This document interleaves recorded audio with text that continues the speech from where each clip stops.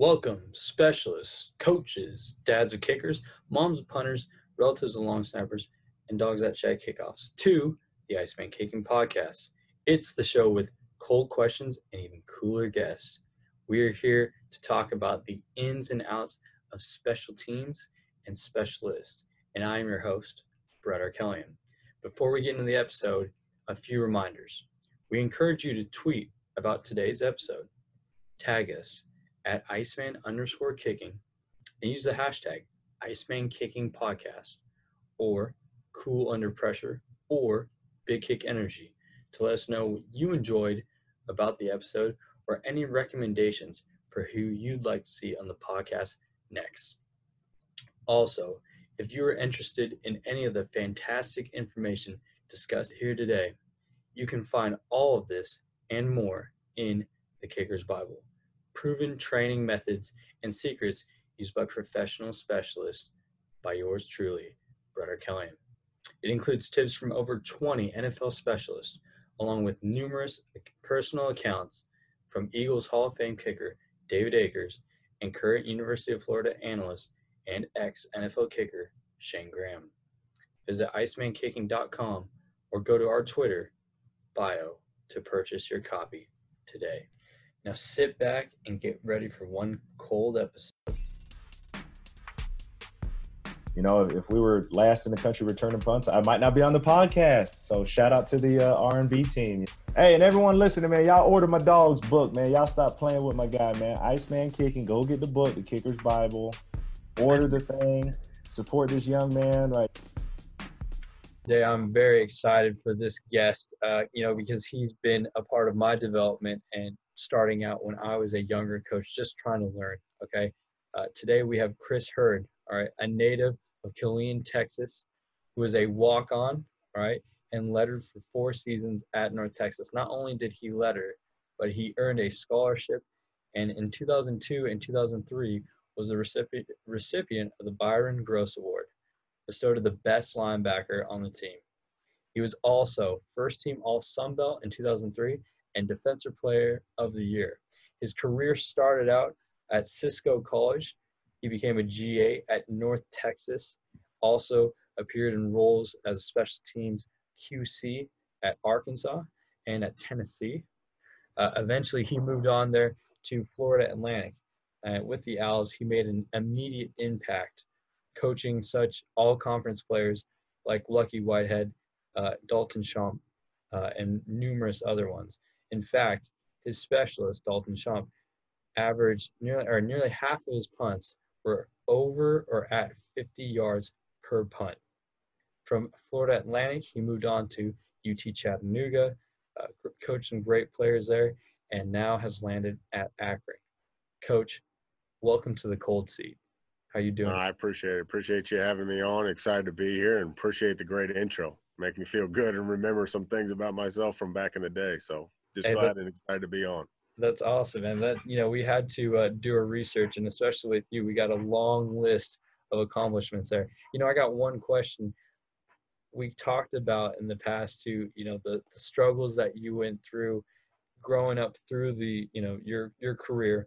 Can you tell me one example of when you were really living that GA life or that QC life and you had to, what did it take? What was one of the most, extraordinary times where you were putting in the work and one of those crazy stories from those days? Go back. I tell you, I got, when I got in my career, started there at North Texas. Cisco Junior College was, I think that was a trying time. When you go to the junior college, there's some great components about it. You get to be around a bunch of great players. One of the things that I learned there, at Cisco was, you get to become a jack of all trades type of coach. You're very humbled. You can come out as a young guy, you think, you're going to go out there and have this immediate career and all this kind of stuff. And you're going to go, I'm going to come out there in a couple of years, I'm going to be a coordinator here, there, all that kind of stuff. But when I got to that opportunity, to go there, and I got under some great mentorship of John Parchment, who's a legendary coach in the state of Texas, and got to learn under him. But, I was there and I was in charge of a dorm. I was a dorm coordinator. I was teaching a bowling class. I was the equipment manager. I cut the grass. I lined the field. I taught, I was, various positions there, and academic liaison, whatever you name it.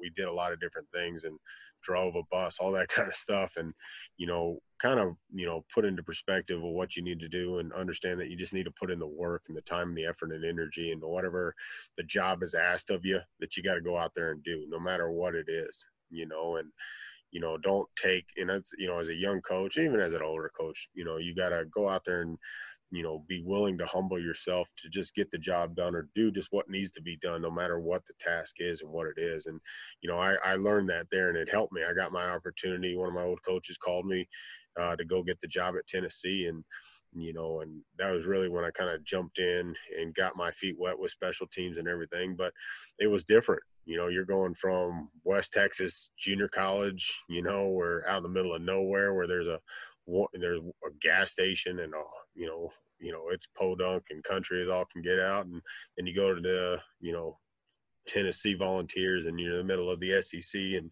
high expectations, and the crowds are incredible and the fans have high expectations. You got all the support, resources, and all that kind of stuff. And you go in there and you're like, all right, I got to go out there and do a good job. And taking what I learned in those 4 years and that mentality, of kind of, because you come out, I was, I had, like you said, I had some success as a player. We had some success on my team, and you've got some swag, you got some bravado about yourself. And again, you're starting your career, and you're all gung ho. And then, and you come there and you got to humble yourself doing various jobs.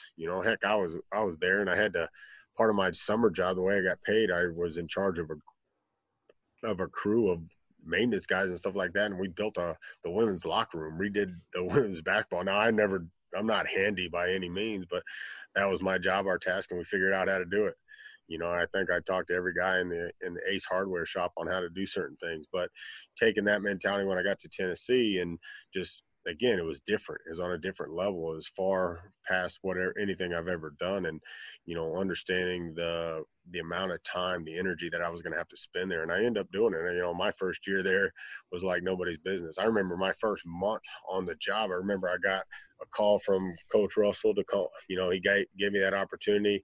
I found out on a Sunday. I was coming back from a clinic in Lubbock, Texas, and he called me and called him back, said, yeah, I'd come. And I was there on a Tuesday night, packed up my stuff. I was throwing things in the garbage, throwing it down to the dump and all that kind of stuff. And I got out to Tennessee, and, I remember that first month, I think I lost 30 pounds, and it wasn't because I was exercising or doing anything athletic. I was up there, we were up there at 5 a.m, and I was, staying till the ends of the night, midnight, 1 o'clock, whatever it was, and just wasn't eating. Then go down to, I think it was at Crystal Burger and everything like that, and order a couple box of things of those and just munch on that and everything. But just understanding there was a different level, and there was a different expectation and standard that needed to be done. And so there's things I had to keep doing over and over and get it right. So you had to put the time and energy and effort into doing that. And when going into that season, heck, I was up there 6 nights a week. I think Thursday night was kind of my night off after we got done with we were morning practice team, got all the stuff I needed to get done for game day, as far as all the paperwork and all the charts and all that kind of stuff that you needed, depth charts and everything like that. Then I'd go home and, see my girlfriend at the time, and then who's now my wife, so how she stayed with me, I don't know, with staying up there 6 nights a week. And then after game day was done, then you're going back in the office, and heck, numerous nights I'm sleeping in the office, sleeping on couches, sleeping on towels that I borrowed from the locker room on the floor and everything like that. But, you got to put in your time, your effort. And again, it comes down to, you putting all that energy and effort in order to put out a successful product. Because anything you want to do, and you want to make sure you do it to the best of your ability. And you want to go out there and make sure what you do and what you showcase in your ability and in order to get your job done, has got to be at a high level. And that's what I was trying to do there. And is it glamorous? No. Is it what you expect? You know what I mean? When you're going any place, whether you're taking a new job or whether it's in the SEC or whether, it's here at Akron, you want to go out there and do things the right way. And you want to make sure you make a positive footprint. And that's just kind of, it was tough. It was trying. I'm not gonna lie to you. There was times in the office I'm like, why am I doing this? Why am I sitting up here and I'm the only one in the office? And that's one thing you learn as a special teams guy. You'll put in more time and effort, not, just because, a lot of us, a lot of guys, like most of my career, I've had special teams, but, special teams and then a position tied that. Well, the offense and defense, majority of your day is working towards that offense and defensive position. Then you start working on your special team stuff at night. And again, there's no time clock. You just got to find a way to get the work done, no matter when the clock, what the clock says on the watch and everything. Whether it's 1 a.m., 2 a.m. There's times where, heck, I went down to the locker room, slept for about an hour and a half, got up, and met saw the coaches coming in the office, and I'm walking out of there trying to put water on my face and get rolling. As a young guy, a QC and everything, it was important because I understood it was a stepping stone. It was an opportunity to gain more guys in my network, for me to go out there and do a good job and hopefully help set me up to learn more and obviously hopefully enhance my ability to go out there and gain, a position. But that was a trying season. That was a trying job. But I learned a lot. I gained so much of just getting in there and being in the office and being around and, being a sponge and learning from guys and hearing them and sitting in the meeting rooms and sitting in the offices and finding different perspectives, finding different outlooks. And, and heck, sometimes when you're in that office that long, sometimes there's other coaches in there, and heck, you may have one of the defensive coaches, the offensive coaches, even though I was the special teams QC, heck, can you do this for me? Can you do this for me? And it was, was able to build some relationships there and some value and some trust. And, it was good. Now it was tough. It was hard. And, everybody's got to pay their dues and everybody's got a different journey. Some guys are a little bit easier than others. Some guys, face a little bit more adverse, but, the journey is the journey. And again, we got to take every part of that journey to, mold and grow you. And, it's been good for me because it set me on a path that, led to a lot of the values and what I feel, have gotten me to this position and have gotten me in my career and what I think are important. And, no matter where I go, what I do, that I'm going to stay true to no matter what. And that I learned those at a lot of different places, whether it be Arkansas, Cisco, FAU, Tennessee, UTC and Chattanooga. It's all been different and all different perspectives. And, it's been great. It's been a great journey and enjoying it. Yeah, that's awesome. There's a lot of life lessons that you definitely learned from that trip. And man, I mean, it's good to hear too, as a young guy, is like, all right, is that normal? Me, staying here till all ends of the night when no one's in here, is that normal? Or is it, normal to not get any sleep? Like, yeah, like other guys are doing the same thing. So it doesn't make you feel like you're, I don't know, putting in work for nothing.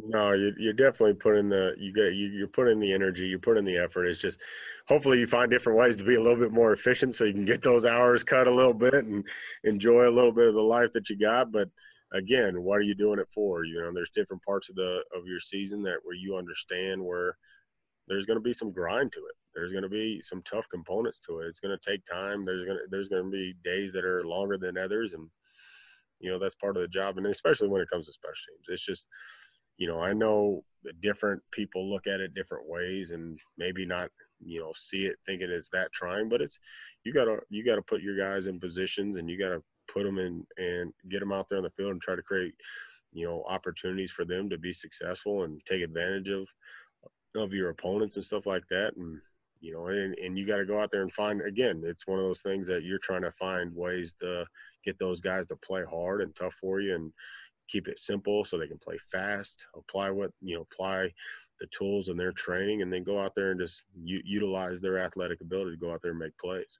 There's no question, man. Well, one thing I always try to tell myself is there's beauty in the struggle, and if it was easy, everyone would do it. So no, the scars on your body tell you a lot about the lessons that you've learned. And so, no matter what it is, they teach you something, and they're there for a reason. They're always, whether it's a reminder of what you've been through to, push you forward in tough times, or just understand, there's always a great light at the end of the journey. 100%. When I was at Tennessee, we had one coordinator and the head coach who were kind of, ran the thing. And then when I got to Arkansas, Coach Bielema's belief was he split it up against 4 assistant coaches. So, You know, Coach Partridge, Charlie Partridge was in charge of punt. Randy Shannon was in charge of kickoff. You know, Joel was in charge of kick return. You know, and Tabor Johnson was in charge of punt return. So I got to work with 4 different guys, which was incredible. And then the head coach, you know, Coach Bielema, was involved in all of it, and he actually coached our shield, you know, on our punt team. And so he was heavily involved. And so he'd come down to my office all the time, you know, where us slappies were, and he'd come in there and be late at night. Hey, what do you think of this fake? What do you think of this? And we'd watch fakes together and stuff like that. And heck, we implemented a couple of them and they worked, and it was, you know, it was fun. The one we ran against Rutgers, you know, when we played at their place was incredible. Just threw it to the snapper. How about that? He got special teams player of the week because we threw it to him, and he got blasted. Now our punter threw it up there and laid a lollipop up there, and he got smoked by the returner. But, you know, and so, you know, I've got fortunate. Then when I got to FAU, Charlie, who was our D-line coach at Arkansas, who was in charge of punt, you know, he'd been a special team coordinator at Wisconsin and a lot of different places over at Pitt. And so he was heavily involved in everything we do, you know, and then, you know, and so I got to learn from him. And again, another guy that was, you know, that I knew when I came up with an idea or I came up with a scheme that I better make sure I have my homework done on why we're doing it. We're just not doing it to implement because I think it looks cool. I saw South Carolina do it, so let's do this. You know what I mean? Or it was because I think this is going to help us, and I think it's going to give us advantage of the opponent we're playing, or with our scheme to cause some stress for our opponents and stuff. So, you know, that's, you know, I've been very fortunate. I got to Chattanooga after FAU, and Coach Arth. I mean, I get more time here at Chattanooga and now at Akron than anywhere else I've ever been. You know, the amount of time meeting times that I get, you know, for everyday meetings, the time I get on the field, the time I get in our practice periods, the walkthroughs in camp, heck, in this COVID time when we got an opportunity to get our guys back, you know, during the summer, even whether there's virtual, we were doing virtual meetings, install meetings where I think I had like 17 meetings this during this off season. You know, and shoot, man, and they're 20-minute meetings. I got to install things multiple times, and I got to put in a lot of our philosophy stuff, and got to put in a lot of our, you know, go over examples of, you know, to try to create the buy-in type stuff. You know what I mean? I got so much time that I got to be able to do all these different things, and, you know, that's what's different, you know, that I've just got a lot more time here, and you know, and I'm very grateful, very, very, very grateful for that, because not everybody gets that. I got buddies that, hey, you got 7 minutes to get 2 units in. Okay, let's roll. You know, and you know, some places are better than others. Yeah, man, that's really what I want to hear about too. Is not just the X's and O's, but you know, that buy-in stuff, or that stuff, the way to influence your guys, and especially I'm sure you got to get more into that this off season, this fall, than you ever have before, right? Because you just had so much time. Yeah, and that was the big thing. We got with, you know, we didn't do a ton obviously in the spring. Obviously we lost our spring ball, and it was more academic driven, keep our guys on task, and you know, offensively we did more offense and defensive type stuff. But once we got into the summer, when they normally be on campus and stuff, you know, we started implementing these meetings, and you know, really just kind of started off with some philosophy stuff, and then, you know, kind of why are they important? What's the importance of special teams? You know, and just kind of, you know, and giving them a variety of facts, a variety of different ways to look at it. You know, just how it affects the game. You know, one way we did it, that I thought was really impactful. You know, there was a couple teams that played last year, and the reason one team won over the other was because of special teams. You know, and so I highlighted that game. I got the film of it, and I went through it, and I pulled out the clips. You know, at one point this team is down 27 to 6 or something like that. 27 to 6 going with 11 minutes in the fourth quarter left. You know, and there was just a variety of plays that led up, of special teams plays, of, you know, there was, you know, in the first half there was a botched, you know, with like 30 seconds left. One team punted it, backed up. The returner, you know, muffed it, dropped it. They got on it, ran a couple plays, clocked it, kicked a field goal, got them 6 points going in, got them 3 points going in the half. They get in the fourth quarter, you know, they wrap off a big return, go down and score, kick an onside kick, go down and score, block a punt, set up a score. And then they go on a big drive after a great special teams drive and after a special teams return, and then go down there and kick a game-winning field goal to win it, and came back and won 30-27. So we were able to highlight things like that and saying, hey, I know you guys don't always understand what these plays do, and you see these big momentum plays, but you go out there and make explosive plays. And just talking about, we talked about the field position battle, how you got to win that to set up, have a great offense, have a great defense. If you get explosive, you're setting up your teams with great field position. And that's what it's about. How can we win the drive start average? How can we set up our offense and our defense in optimal field position? It's about creating those explosive plays. Can you outgain the explosive plays of you over your opponent? And then, just kind of highlighting on those things. And then can you create extra possessions? Can you, all the little things that you're trying to do. And so we highlighted that for one. And then, another talk we had was trying to think of all the talks we had. We had a bunch of them. Another talk we had was just showcasing, because everybody has the aspirations of playing in the NFL. Everybody's motivated by doing different things, and is it playing time? That's one thing we talk about all the time. And I ask them, I kind of stole this from the guy over at South Carolina. I was fortunate to listen to him talking this off season, and he had a great talk about, just how they try to create some buy-in. And I kind of took it and ran with it a little bit, and just kind of talking about playing time, your love of the game, and you want an opportunity to play in the NFL. Well, guess what? You're most likely, the opportunity that you're going to have is that, unless you're a marquee player, guess what? You're going to have to play on special teams. And if you truly love this game, and I know we go up there and again, I stole this right from him, so I'm not taking credit for it. I go, hey, how many of you guys love the game? Let them talk, And then you go playing time. It shouldn't matter. If you love this game the way you love it, then it shouldn't matter what type of rep it is. So we called it, the value of the rep. Just like we talk about the value of the yard, every yard counts. And so the value of every rep. So if you're truly a great player and you're a competitive player and you really love this game, well, guess what? You're going to want to play on every play that you can. And no snap is different than the other. An offensive snap's not valued more than a defensive snap, and neither one of those should be valued more than a special team snap. So we talked about that, playing in the NFL, just like we talked about, is, okay, you're not a marquee player. The majority of guys don't get very many years in the NFL. You got to find your way onto a team each year, and you may get cut from one. You got to fight your way onto another. And guess what? The best way to create value for yourself and the best way to put a decision in your favor when you got two guys that are, on paper and everything's even, you weigh the same, you look the same, you run the same, you create the same production.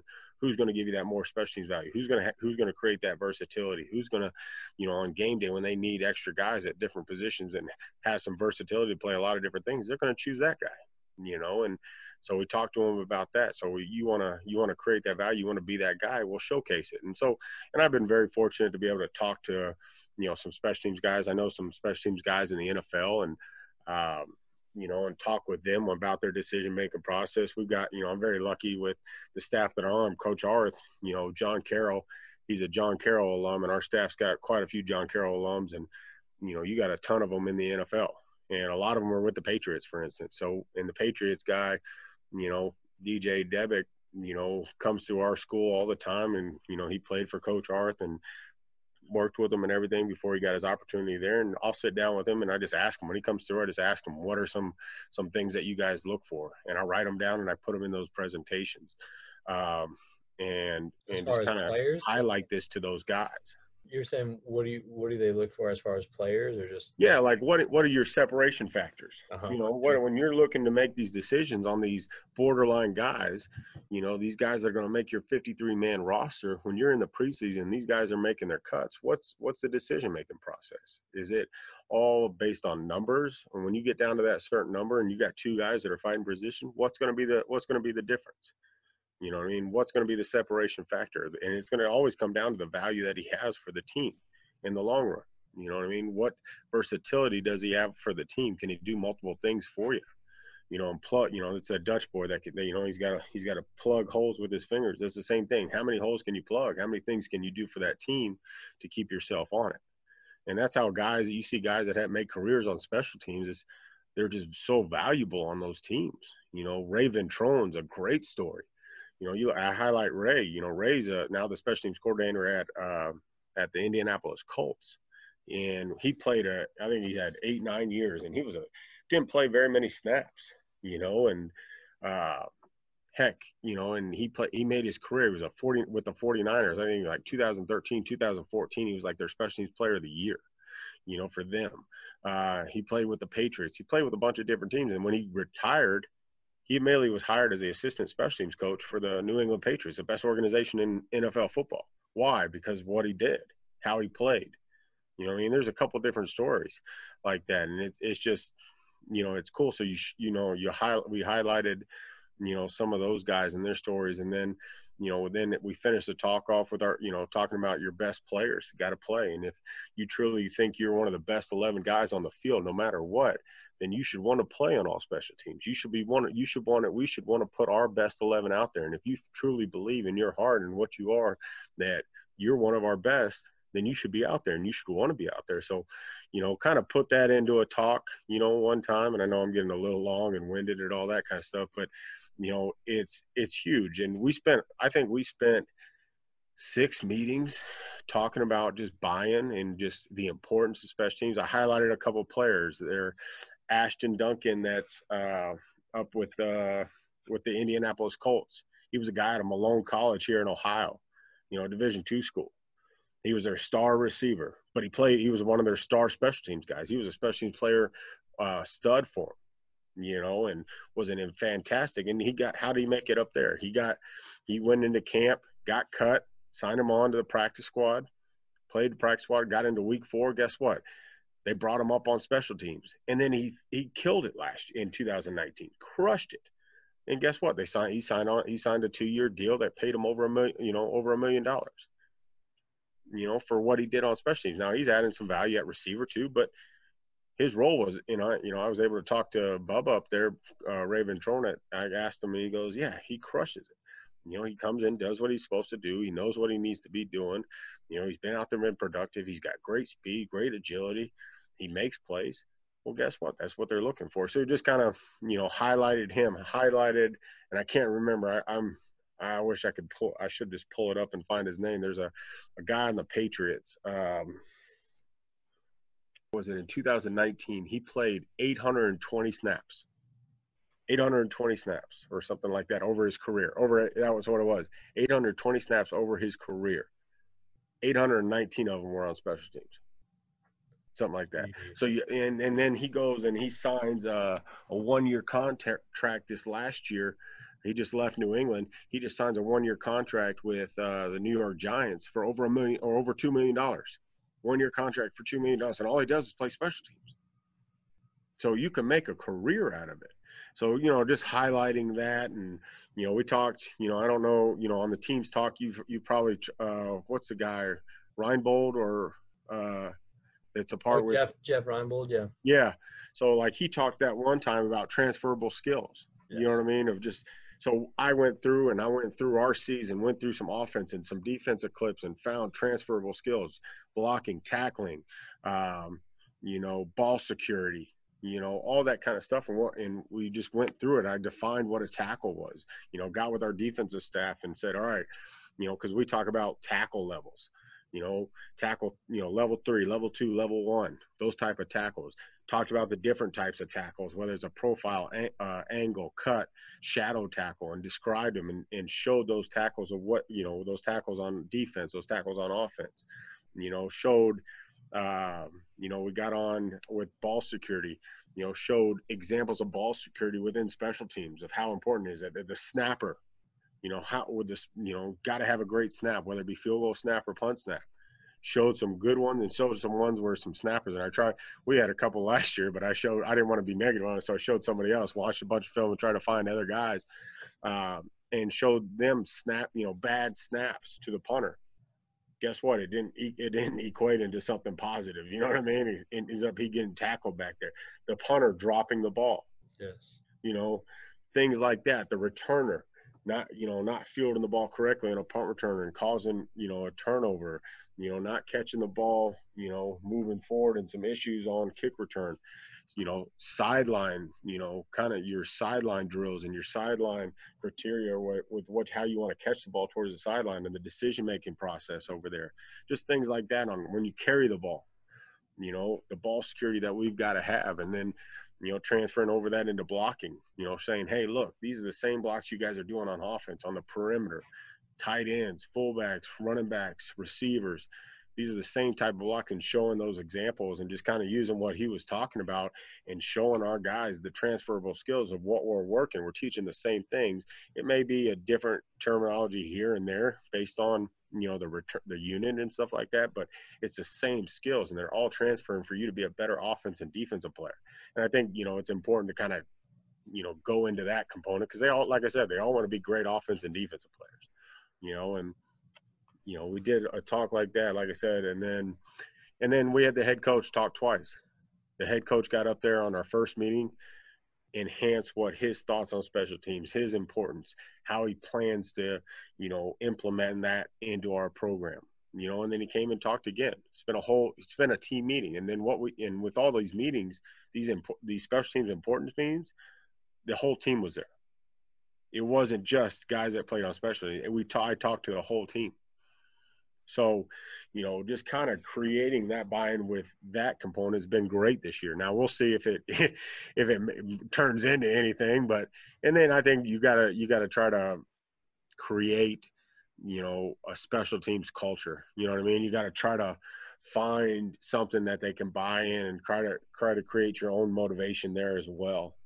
As far as with the players and getting them motivated to come into practice, to give their all in camp. And, and I think you do that through motivation of, praise on the big screen in front of people, giving them credit, showing great clips, and I think you also got to watch how you critique the guys in the meeting and understanding your team and understanding these guys nowadays. But I think you got to, when you're criticizing them, you got to find ways to highlight the mistakes to be corrected, but do it in a positive way that they don't feel like you're coming at them. You know what I mean? And I think that's important. I think you got to, and there's things that I think you can go at them a little bit with. I don't think, technique, fundamentals, you got to clean that up. But if it's effort, energy, attitude in the play, then I think you can go at them a little bit, because that doesn't require anything. It just requires your commitment to your teammates. And by not doing that, it's a slap in the face, and I think you can go at them a little bit with that. But, I think there's ways, you're highlighting with graphics, creating graphics for them on special teams players of the day, of the week.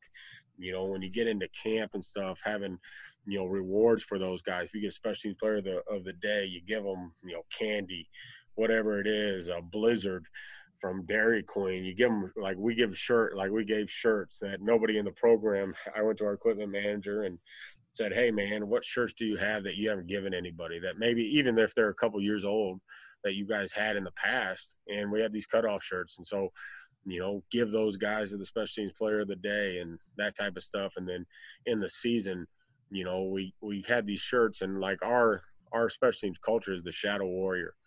And so came up, I had our graphics guy, Nick Carillon. He did a fantastic job of creating all our graphics and stuff. But it's like this shield thing, and it has SW and Akron on it. And then our kind of signal for our, because it's a battle axe. I found my dad's a military guy, and so I sent his butt to like a military surplus store, and I said, hey, find me a tomahawk, an axe or something like that. And so I got this tomahawk, this badass killing looking machine thing.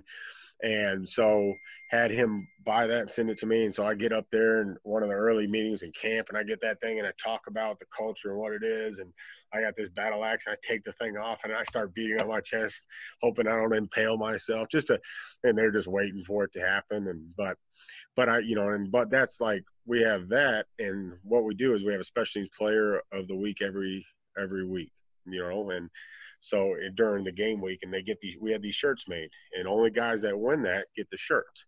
So they get guys to walk around, they have their shirts, and then, at the end of the season, you have the point leader, and everybody, you can get points, by doing certain things positive. You can lose points by certain things negatively and all that kind of stuff. And we keep it tallied up, posted up all the time, highlight, who the guys are and where they are each week. And then, at the end of the year, I get that axe and I put it in, I get it, send it somewhere and they put it in a shadow box and we get a plaque thing made and put it in there with their name, you know what I mean? All that kind of stuff. And they get to take it home with them. I just tell what I tell them. You give them the axe? Yeah.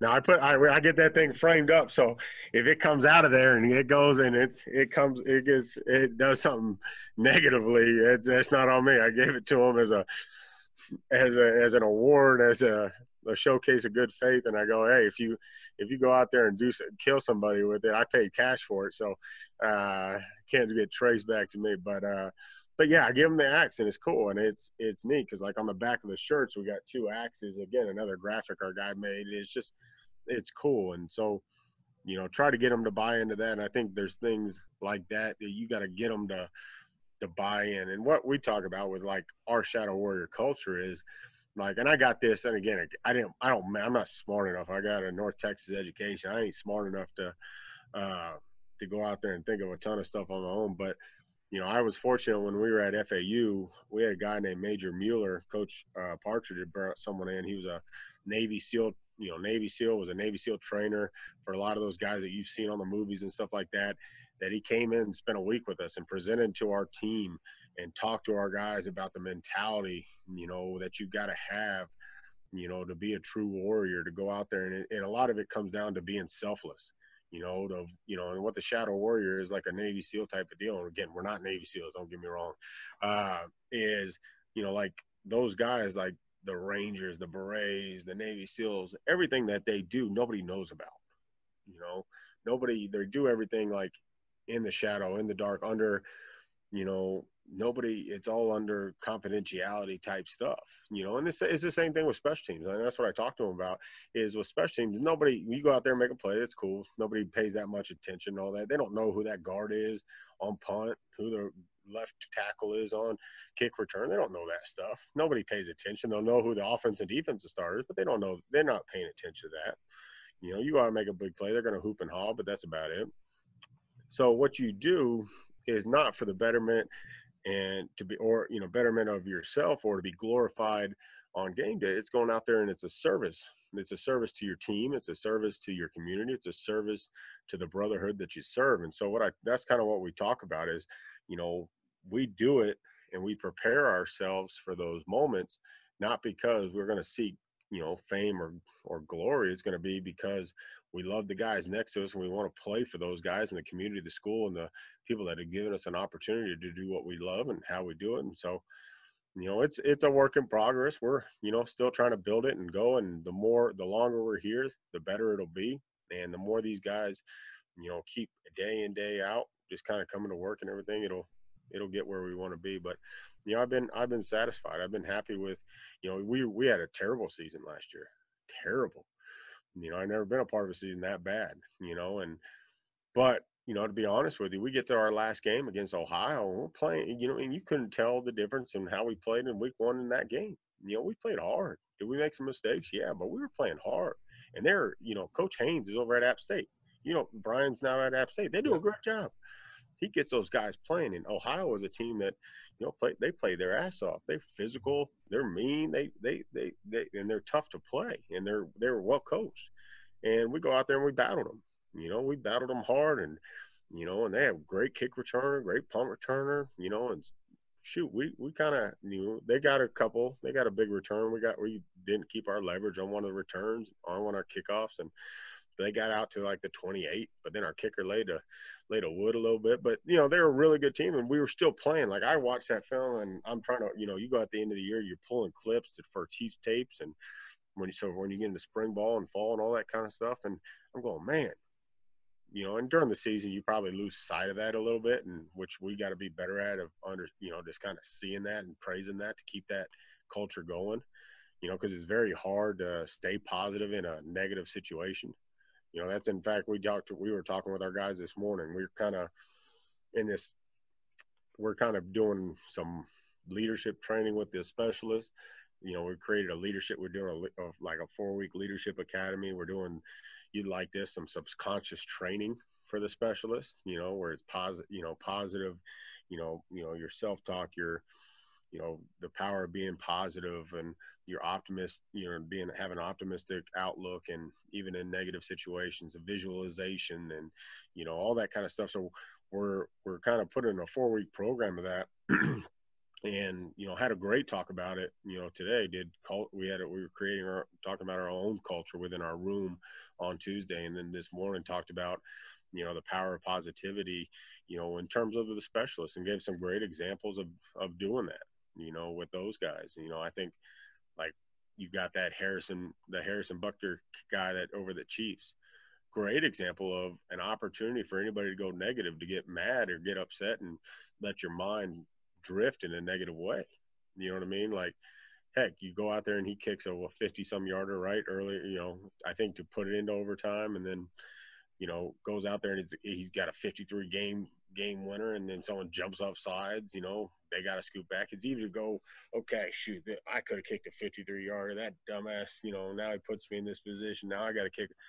No, I get to, look at this. I get to kick a 58-yarder, for the game winner in overtime. I get to do two more opportunities and strokes in both. Yeah.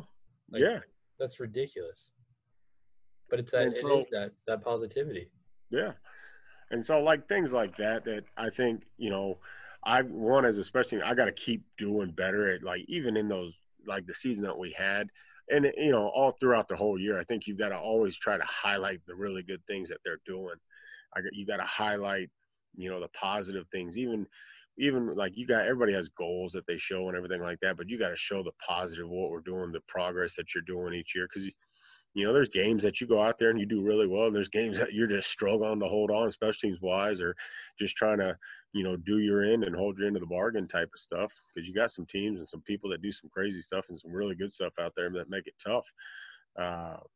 But just staying positive with those guys, reinforcing what you do and how they do it, and, keeping them wanting to come back and, create energy in the room. And I think that's the biggest thing with them. And then, like in camp, some stuff that we do, you give them rewards. Like I said, you get shirts, you give them candy, highlight them on the screen. And then even, I got this I was at the Ohio Coaches Clinic down in Columbus. And, one thing that the Cincinnati guy, Brian Mason, who's really good, was really impressed by him. And they played really good in special teams and stuff, but was able to listen to him. He talked about kind of their philosophy and talked about some punt return stuff. But, one thing that I got, like, he talked about what they do as far as, reward system type stuff and in camp. And it was really good. Like, they have players of the day, and, and we do a lot of the same stuff. Like, they grade attitude and effort every day, plus minus type stuff. And that's how the guys, become special teams players. And, I kind of, added on to it is the execution component. So your effort and execution of what we're asking you to do. And then, that's how they got special teams player of the day. And so, they give them something. That's where, like, he gave them rewards. You want to snack from this place. You want to snack from that place. Send, go out and grab it, bring it back to them for one of their night meetings. Have a blizzard for your nightly meeting type of stuff. And then, one thing that I thought was really cool is usually you have about 4 weeks of camp, you know what I mean? And so he has a player of the week. And so what he did is, the player of the week, whoever it is, and I think give him a t-shirt and everything. But then at the end of the camp, the guys that were basically their players of the week, he took them out for a steak dinner. And it was their champions steak dinner night. So the 4 players of the week, especially player of the week, got a big fancy, $300 dinner type deal. Not each guy, but, he goes out, you got 4 guys, and plus you, and you probably take your kids, your wife, you're probably spending good money, but, it's worth it. That you gotta be willing to invest. Like we bought those shirts, you gotta be able to invest in that type of stuff. Like my wife, when going into fall camp, she bought me all this candy from Costco. I asked her to get me all these big candy bars, Paydays, Snickers, Kit Kats, all that kind of stuff. And the season gets damn canceled, and now it's just sitting in my office. So I started just trying to get it away so my fat ass wouldn't need it all. So just things like that I think are important. Do you think that really, excites them, like getting the steak dinner? I mean, does that get everyone on the unit to rally around it, or is there, No, I think for that component, I think, I don't think it's like you're true motivated, but hey, man, if I work my ass off and I put in a good week, I could be the special teams player of the week. And if I do that, I'm going to get to go. You're a college student. How many of you guys can go out there and go that when you're a college guy that you go out there and you go out and get a $50 or $40 steak, a really good steak at a really good steakhouse with the salad and bread and some great appetizers and all that kind of thing.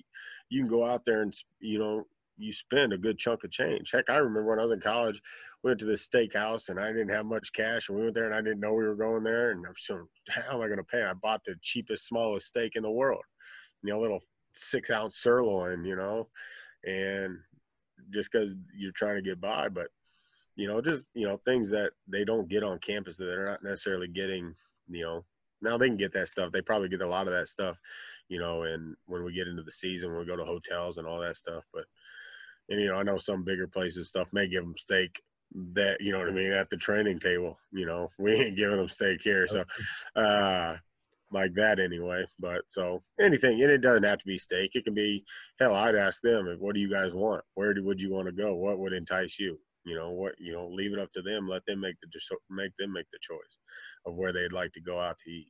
Because you were talking about your points. I like that too. How'd you go about that? Is it time? I'm sure it's time consuming, but how'd you rank your guys as far as like efficiency and, for camp? For like in camp each day type of stuff? Yeah, exactly. So we just created I have our guys like between me and the guys that work with me and everything like that, QCs and stuff. So we just create, for each drills that we have, we'll just create just like an Excel sheet of what we're going to be looking at, we got a couple different layouts of, 3-man drills, 2-man drills, you know what I mean? And then it's just where you can write their name and it says, effort, execution, and we just go plus, minus, and tally it up, and and then they put it into Excel document type of stuff. And now I've got some guys with me that are far more advanced and technologically advanced on like Excel and algorithms where this can tie to that. So now we got a computer in there, and I'll just do it, and I'll do it by hand because I'm old school, and then I have one on the computer and he's just typing it in as we go. And so it just kind of works that way. But it is time consuming, but it's worth it because you got to be able to watch these guys and evaluate these guys on a daily basis. And you got to, when you're making those decisions, when it comes into camp of who's going to travel, who's going to be in your 2 deep, it's important. You got to know, and you got to know these guys. And when coaches when coaches are talking with their players offensively and defensively, they've got to be able to reference what they're doing on special teams. And you got to have, talking more buy-in, you got to have your assistant coaches reinforcing that in their meeting rooms. They got to be talking about that, when we're like I said, I've been very fortunate to have a lot of guys that I work with and at the places that I've been that's important. That's a priority. And they put it in their meeting notes. They put it at the beginning of their meeting when they're talking, at the end of the meeting when they're talking in enhance. Get on the field. You want to get on the field, get on special teams. If you're a backup, change your role. Find your way on this. If you want us to trust you offensively or defensively, get on special teams. Showcase your ability to be trusted there, and then, maybe we can grow your role. Get on the bus. And then when you're on the bus, then maybe we'll enhance your offensive reps because now you're on the bus and we possibly may need to use you. You know what I mean? And especially in the COVID days where for us in the MAC, they're cutting down from 76 to 70. So you're losing 6 bodies. So guess what? You gotta have guys that can do multiple things. And so, I think that's important for, those guys to be able to do that. And, and so you've got to know as a coach. So, one thing that we do that I think is very, is something that, we just started doing last year that was incredible for me anyway, as a special teams guy, was for roster stuff when you're looking at it, because, we do a ton of drills, and as you get towards the end of camp and you're starting to build those depth charts and stuff like that, you got to make sure the guys that you're repping are going to be guys on the bus offensively and defensively, because you don't get very many guys that are just special teams guys only that get to travel just because of special teams. It's just not the name of the game. And so you got to make sure the guys that you're putting in your 2 deep are guys that are going to be on the bus, that are going to be traveling. And what we do is we have meetings like every 3 days, every 3 or 4 days or something like that, we always have personnel meetings where we go around the table and talk about each position. And one thing that we do is we talk about every position, what he is offensively, defensively, that his role and everything like that. Early after first 3 days of camp, 7 days, whatever it is, we keep coming back to when those personnel meetings, and then they talk. He could be, he should be a 2-unit guy, a 4-unit guy.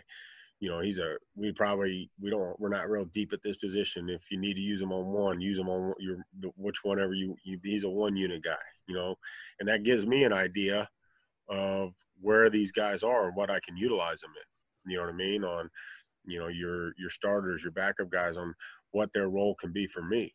You know what I mean? I can't plan on putting a guy, even though he may be our best guy and I could use him on all 4 units. He'd be a core special teams guy. But if they tell me he's going to be a 2-unit guy, well, I got to pick the best 2 units that we have that we need him on, and it's not, and the thing about it is it's not one way or the other. It's not just the assistant go, he has to be a 2-unit guy. He can't be more. It's something we sit there and talk about. It's a conference. We're sitting there and we're going back and forth. We're talking where I see him, where they see him. The head coach adds his input. The recruiting guys that are watching from the sideline from practice, their input. The GAs, that anything that they feel that they get in the locker room, on the sidelines and stuff like that. It's an open forum, and it allows us to make informed decisions on these guys. And then, it allows you to eliminate guys too. Say, oh no, he's not going to make the bus. We'd like to redshirt this guy, or he's going to redshirt. He's not ready. So you kind of back him off or something. Or maybe, hey, this is with the new rule, this is a guy that we'd like to utilize the 4 games somehow. Let's wait a couple of weeks before, implementing them. You know what I mean? Or, let's play in these first 4 games or whatever it may be. Now, I know this year will be different for us anyway, because you can play as much as you can and you're eligible. So we'll play on any and all the young guys as much as I can, because we got some talent on there. But like last year, that was a lot of, okay, let's play this guy early, you know what I mean? And that allows you to build your depth chart. And then even your 3rd and 4th guys, it allows you to kind of place them where you want, and then try to get them reps early in the season if you think there'll be a guy later down the line, in those meetings, like, hey, this guy, I think he's not going to be ready yet, but I bet by week 6 he's going to be a guy that's going to be breaking the defensive depth chart. So you guess what? You got to start preparing that guy, so when that time comes for that call-up, that you can utilize.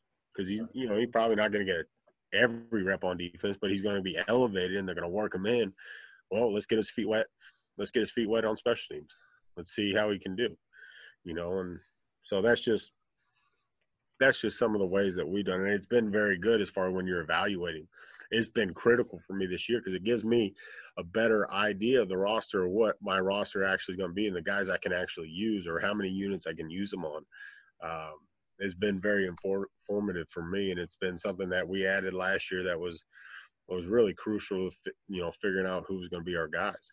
Sure, especially in fall camp. I mean, that's huge to have that open dialogue to understand, like, this guy's a potential, or this guy we need to hold off on him. 100%. Yeah, that's about all. My other question too, and I was thinking about this recently, is like, with your assistants, like, you're talking about players getting them to buy in, and you're talking about how, other assistants you work with are like stating your message at the start of their position meeting and stuff.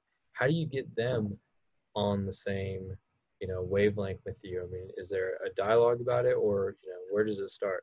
No, I think it always starts with the head guy. It always starts with the head guy. If he makes an emphasis on it to them, and to, talk about it in their meetings, to talk about it with their unit, and makes it an emphasis for them to be on the field coaching.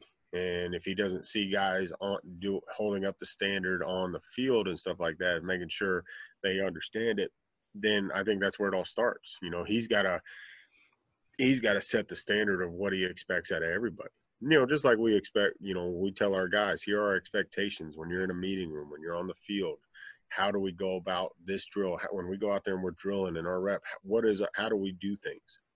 It's the same thing with coaches. It's no different. We all need to have expectations of what we do and how we do it, and it's got to start with the head guy. And then it's got to be me making sure I'm upfront, honest, and say, hey, this is what I need from you. This is how we're going to run it. It's going to come down to me meeting with those guys, communicating with those guys, and making sure, because again, this is, the special teams component is is my deal. You know what I mean? They coach an often, this is the first time that I really haven't had a position, along with the special teams coordinator job, that, they're coaching other positions. So they've got other priorities. They're game planning just like I'm game planning. They got to get meetings ready. They got to get their players ready so they can play on Saturday. And they need me to communicate how we're going to do things, a drill, how it's going to be set up, how it's going to be run, if there's matchups, how we want to create those matchups and stuff like that. And so we got to do a great job on my end of communicating to those guys of the importance of what they're doing, how they're doing. And, and then, you just got to have guys that take pride and understand it's a team thing, and you have assistants that are on both sides. You got assistants that are great, and you don't have to do a lot to talk them into, buying. It's about the team. It's about, they want to enhance their coaching ability. They want to go out there and have a great team and win football games. And they understand it's a big part of it. And then you have some guys that it's a little bit tougher, that don't necessarily see the importance of it.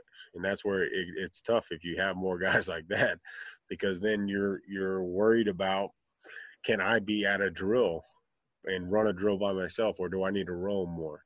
You know what I mean? To make sure things are doing it right and all that kind of stuff. And so, like I said, for the most part, been very, very pleased and very happy with the guys that we've been around, that I've been around, because, they make it easier, because then heck, I've been fortunate with a lot of the staffs I've been on, especially the last couple and everything, that there's guys on our team that are on our staff that were former special teams guys.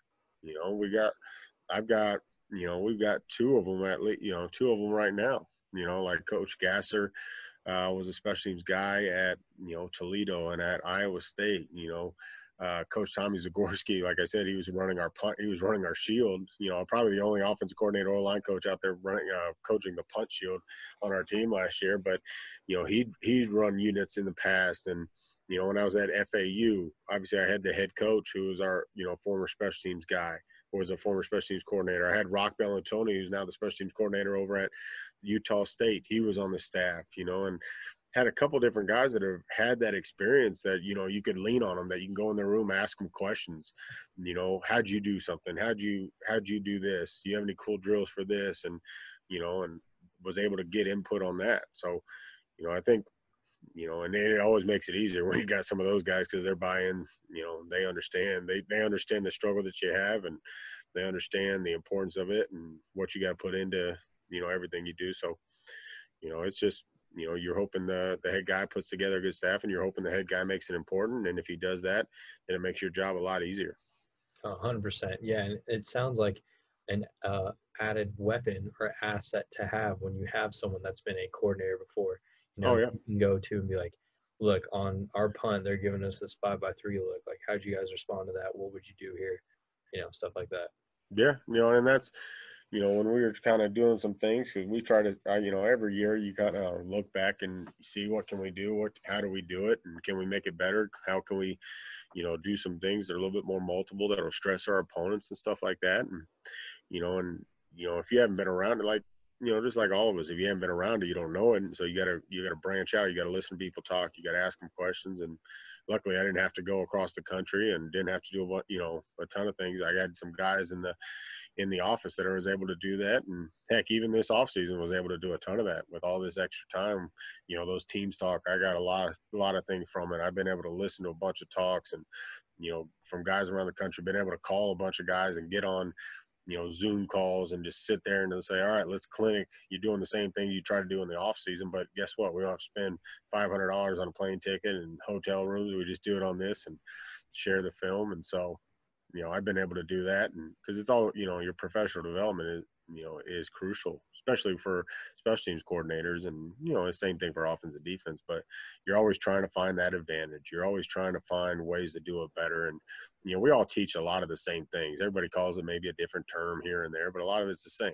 You hear, like, I've listened to like 3 different punt return talks, and they're all the same. You just call it something different. One guy, calls it a rip by, another guy calls it a box out, another guy calls it a scrape paint. It's just different terminology or whatever you want to call it. But, and then you listen to different ways of people teaching it, different components, some scheme stuff, some philosophy stuff, some, like I've been able to, a lot of that stuff that we put in as far as our special teams importance, I was able to just kind of, listen to guys talk and take pieces here and there and kind of fit what my views, my values of how I see it and what I think would apply to our guys and stuff like that. So, you know, it's been crucial. That's really cool. And you know what? I'm probably gonna edit this to the front of the video, but I did want to talk about how we met. You know, because No. I've been recording, but that's exactly what you're talking about here. Where it's like, okay, so I was a young high school coach at Smyrna High School in Tennessee, and I think actually I got your contact from Ben Larson. Yeah. You guys worked together. Because you guys were at UT Martin. That's right. Yep. Yeah. And he came Ben's to a good UT dude. Martin for like 4 months. Yeah. You talked to Ben recently? Yeah, I talked to him as he was going down to Auburn because now he's at Auburn. And I haven't talked to him since they started camp or anything like that. I hit him up. We sent some texts back and forth, me asking him some technique stuff and everything like that. But I hadn't hit him up. I know they got a good game this weekend, so Oh, yeah. gotta get ready for that. But Yeah. no, that's cool. Yeah, Ben's a good dude. And a lot of your stuff, I remember that book that you gave me. I still have it, by the way. And a lot of his stuff, it's in the other book that you gave me, or that I bought, which was a great buy, by the way. Thank you. Thank you. And yeah, it was cool. I still talk to people about that all the time. And I talk to the guys that I have right now. I go, hey, start building something that will help you and enhance, like I said, I go, I was very impressed by you, but just that guy that I'd never met, never knew, and then came up and had this book and gave it to me and had all this information, and it was cool.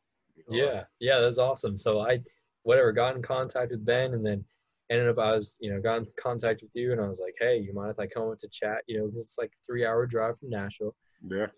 And ended up going up there, and you had your QC with you. Gosh, I forgot his name. Jim.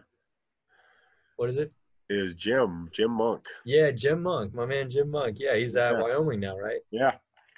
Yeah, awesome. I hope Jim's doing well. So he walked me on up there, and I'm a nobody high school coach, 22-year-old kid, and the first thing that like really stood out to me, especially about you, is that you're willing to just sit down, take some time, just talk ball, and then we probably talked for 4 hours, and I remember halfway through I was like, I know you got your wife and your family. I'm sure you want to get home. You're like, nah, I'll be fine. Let's talk for a little while longer. No diss to them, but you were just talking ball, and you were showing me all this punt block tape and punt stuff. And I was like, this is awesome. Like, I didn't know people in the profession would be that cool. And yeah, I definitely, the second part to the story was I gave you my book, and I was just like, hey, like, this is something I've been working on. I hope it helps you, And we were talking about how Chat plays UT Martin, or played UT Martin the next year, and you said, if I see any of this stuff at UT Martin, because I just graduated from there, you're find me. Yeah. I remember that. That's right, and I think you guys beat them. So we end up getting them that year because y'all beat us the year before. That's right. Yeah, I remember saying that, going, hey, if they're calling out our checks and stuff on punt, I'm gonna be a little upset. Yeah. So maybe it's because I was a part of that game, so that's why we won the first one anyway. So I dropped that off, and then a year later you say, hey, come up to Akron, come talk ball with me. There might be a spot or whatever, and I come up to the meeting, the desk or whatever, and I see the book, and I'm like, no way, man, because I know I've been to 5-6 different schools just talking to coaches, and I'm pretty confident they all just toss that thing in the trash. So for you to keep it, and it was just kind of like a put in the plastic sheets and just kind of makeshift little book there, for you to hold on to that, I was like, oh, this guy's a stand-up guy. I really appreciate that. No, it was good. Like I said, it was good stuff. And heck, I gave it to our guys. I gave it to a couple of different guys in our unit. Like, I know our punter took it home, and our kicker took a look at it, and and I said, hey, take a look, see what you like, see what applies, and we can build some of this stuff or anything that you like into some practice, or into like Wednesday for us is kind of like a light day, kicking day and everything. And so what stretches or what things that that we can do that can help you and everything, let me know, sit down, and then just take it for what it is. Take a read and see what you like, and see if anything helps you. And it was good. I mean, like I said, I was very impressed by it. And heck, when I was when I was your age, I wouldn't have had any of that stuff, to be honest with you. I didn't have any of that. I wasn't prepared for what I was going to get into, and, to be, to have that and work, you understanding, what you want to do, how you want to do it. And heck, you would have told me you're going to turn that thing into the book, I said, all right. Cause you had everything in order, and you've been working your tail off, and, I'm kind of working my way through it. And, I've got a kicking guy now as well. After your guy turned me down, just messing with you, but no, he's good. And we sit there and we reference it, and, it's good. But I still have the notebook. I got the book and the notebook now. So I got the full package. But yeah, man, I was very impressed with you coming up there. One, I don't know, as a young coach, if I'd have called somebody out of the blue and just said, hey, I want to go talk some ball, with, a random guy and everything. But, that takes a lot of presence, a lot of guts on your end, and then just going out there and coming in prepared and coming in and say, hey, this is what I'm looking to do. I presented this for you, and I made this for you. Don't need anything in return. Just hopefully it helps you. And, that's cool. That was big time. Yeah, I appreciate that. Yeah, and that's my biggest thing too, is like from right there I kind of learned, like, you have to be open to giving people things, what you've learned, and to share that. And that's what this, coaching industry is all about. And that's what you 100%. do. So, that was like huge to me. And it's funny because a lot of that book, yeah, I took and turned into my actual book, The Kicker's Bible. You can find it on icemankicking.com, shameless plug. But, a ton of it too, I trashed this. I'm like, man, what was I thinking? You look back like 3 years and you're like, this is garbage. And I was able to add a lot more stuff from professional guys that I was able to talk to. So, yeah, man, you've always been really supportive, and I appreciate that. I've always learned a ton from you. Something that I also remember talking about then was the edge. Do you still coach up the edge? You were just talking about different things that correlate from offense to defense, and that was something that really stood out to me in 2017. Yeah, it's been something we've done, since my time at FAU, and I brought it up to Chattanooga, and we carried it over here, into what we do. And it's, when we talk about blow delivery, that's what it's called. It's called the edge. It's wrist tight, elbows tight, screws underneath their chin, striking and punching violently at eye level and creating separation, and it comes in offensively, it comes in defensively, it comes in special teams. And so that's kind of how we refer it. We've done the period, do the period like we've done, in the strike component and shedding component. And then, now we're doing some different things. So, but it's still called what it is. And it's still, when you talk about blow delivery, that's what it's called. And it's kind of been one thing you got to have is try to create consistent terminology across your program, offensively, defensively, special teams. And that's been one of those terminology things that just carries over no matter what. And, because it doesn't matter what position you play, minus quarterback, not too many of those guys are going to use the edge or a kicker. But, it correlates to just about every position. So heck, I've even got the specialist out there in it sometimes. They jumped in and did the edge a couple times. Hey, they need got to. out there with some blow delivery. Now it doesn't look as good, but they're fiery. They need to, though, for sure. Yeah, that's to me is one of my weaknesses. I think is like, I need to get these specialists more in like tackling drills. Like Shane Graham was talking, I think, on the Teams Talk, and he was talking about working his specialists in different situations where it's like, all right, you're in an open field, let's make a tackle. You're trailing a guy, let's make a tackle. Like, those are so important because that's where you have to tackle. And those kickers always look stupid, man. I can't stand that at all. No, I think it's important to get your specialists in. Those, they don't need to be in the big contact ones, but anything that you can do to kind of work on their skill set. Like, we do a lot of that, group stuff with our team. It's going to be something that we end up doing this year a little bit, is some more, just circuit type stuff with the entire team on, especially ball security, takeaway, and, tackling type stuff where you incorporate, you got to put your snappers, your punters, your kickers in those drills.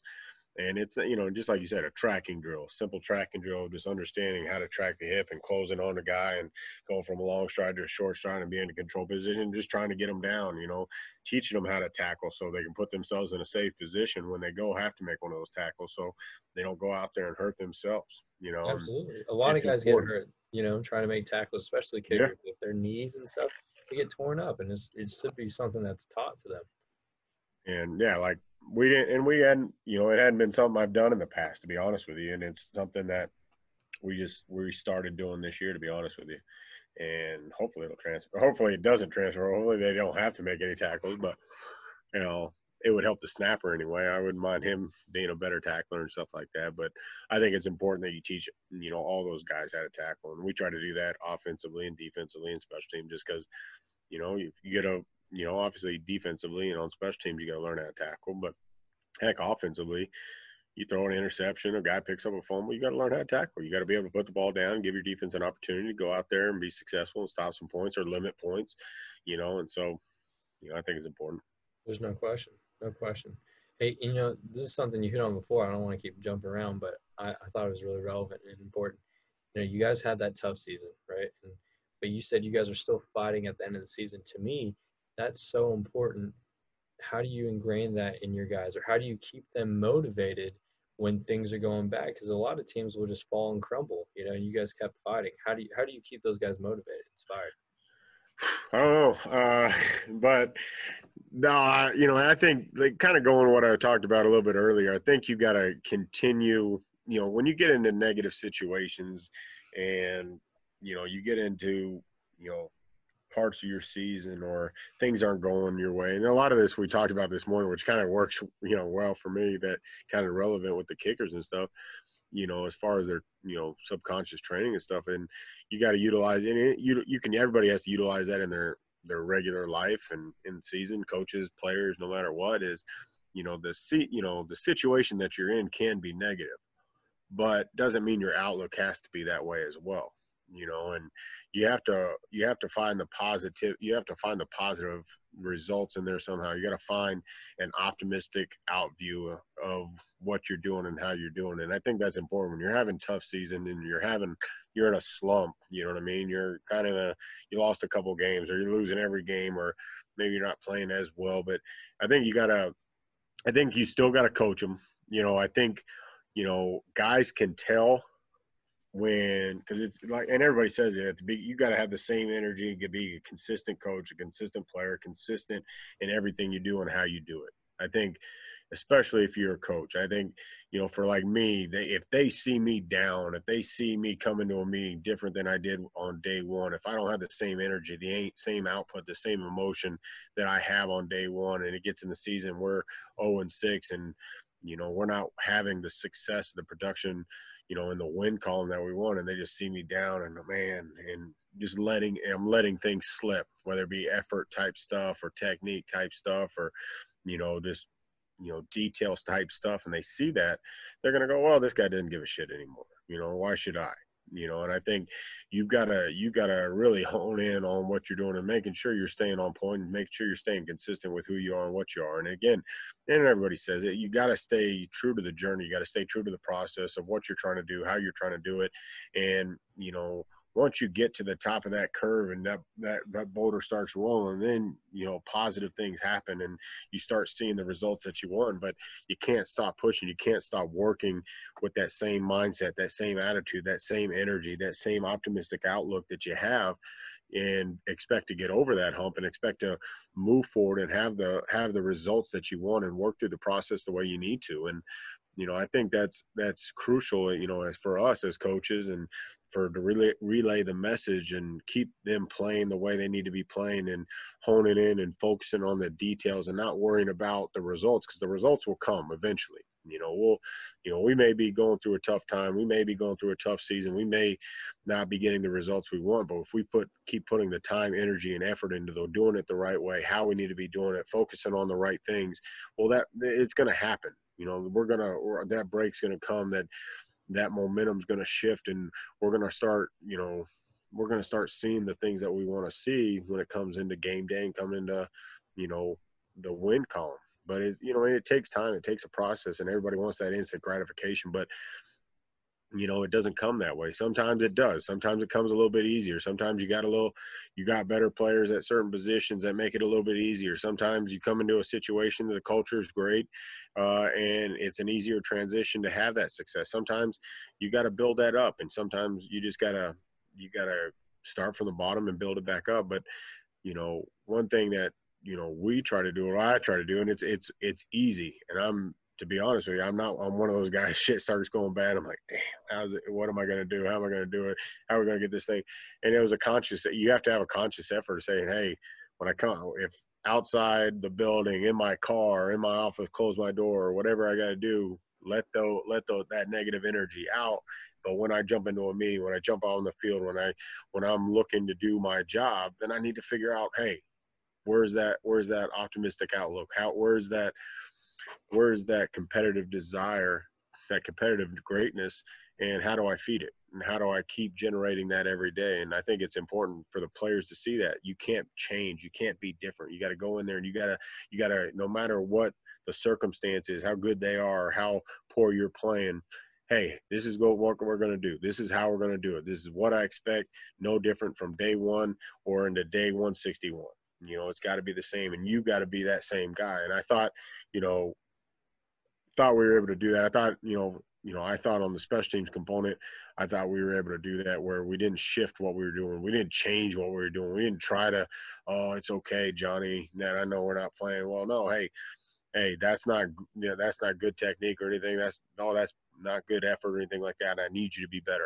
I expect you to live up to the standard. And, and holding them accountable, I think you got to just keep coaching them and keep applying pressure, keep being aggressive in what you do and how you do it, and not be different. And if I think they see that, they respect that, and it's because it's very easy to go, hey, just whatever. We'll just try to get through this season and go on to next year. Next year will be better. No, let's keep building on what we're doing in the process and, enjoy the journey. And then, throughout the year, I think you got to, like I said earlier, you got to keep building these guys up and showing them positive things that they're doing. The results aren't always positive and everything like that, but there are positive plays. And we had a bunch of positive plays throughout the course of the year, and enhancing those. I think that's one way you can do it is over-enhancing the positive plays, just because saying, hey, we are moving forward. We are doing some great things, and then kind of reel back on, not necessarily take away anything, not try to, because when you're in a bad situation, a negative situation, doesn't mean you just gotta sugarcoat it, or you're gonna, try to avoid the negative component of the situation. You gotta understand it and say, okay, this is the negative situation, but what is our optimistic outlook? What is our viewpoint? How are we gonna work through this adversity? But I think in order to do that, you got to make sure you enhance the positive things that are happening, take the negative, but try to spin it a little bit away in a way that doesn't crumble them or anything like that. It doesn't pile on to already the outside forces of the fans, their friends, their family, maybe other teammates, or what they're feeling and everything like that, and try to give them something to look forward to, and understanding that they are working and they are taking steps forward. It's just not the big steps that we're all hoping for at this moment. Right. Stick to those fundamentals and kind of reinforce the positives. Chris, you better watch out. And the more you hang out with those specialists, the more you're turning into one. I love it. It's that positive mentality, that positive mantra. That's very, I don't know. I just feel like it's super advanced, man. And that's something that I aspire to be like. And the mindset of these athletes, not just kickers, but any great athlete is that, focusing on the positive, focusing on what they can control, and, blocking those negative outside distractions. So I think that's fantastic. Yeah. And I mean, that's what, like we talked to our guys this morning, I go, you've got, as much as you train physically, you got to train mentally. Yeah. You know what I mean? You got to put yourself in a great mental state all week leading up into a game, all the time when you're training, because, that's going to dictate how well your training goes on the field. That's going to dictate how productive you are on the field when it comes game day and it's time to put you in those situations. Heck, we talked about icing today. We were talking about, icing the kicker. I go, hey, man, let me ask y'all a question, man. What does icing do to any of you guys kickers? You know what I mean? We got iced a couple times at UAB last year, type of deal. And I go, does it really bother you, affect you? I go, no. And they were like, no, not really.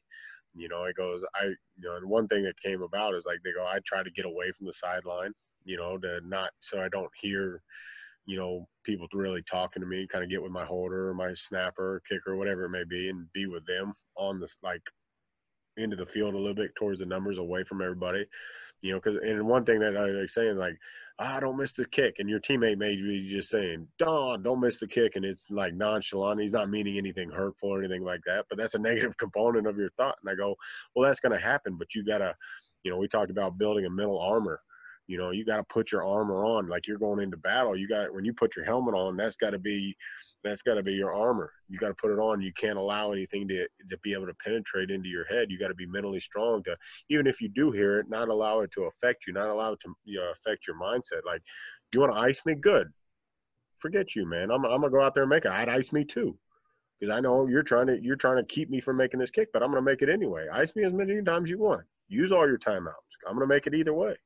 Right. And so, there's the mental component on, and it's everybody. It's not just kickers. It's everybody. It's quarterbacks. It's O-line. It's receivers. It's tight, whatever it may be. Everybody's got to have, the more you can build up the mental capacity and the mental fortitude that you need to go out there and work through adverse situations, to work through. And again, you got to have it even when things are going great, because it's easy to, to take the cheese and go out there and get caught in the trap. It's easy to go out there and believe the hype and read the clips, read the paper clips, or the, you know what I mean, read the paper clippings and everything like that of Twitter, the stories in the newspapers and all that kind of stuff. It's easy to, and it's good. You want to build that confidence in yourself, but you got to understand, you got to be able to say, okay, you got to be able to level yourself out. You got to be able to stay on the same track that you were when you weren't as successful as you are right now. What got me here?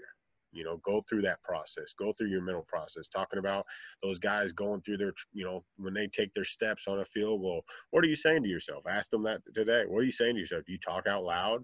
Do you whisper to yourself? Is it in your head? Are you going, okay, 3 steps back, 2 steps over. Okay, going through my routine, nice, easy, slow and smooth, up and through, pick my chart, whatever it is that you're going through your process, you know what I mean? And repeating that and being consistent in that, because that's how you go out there and be consistent on the field.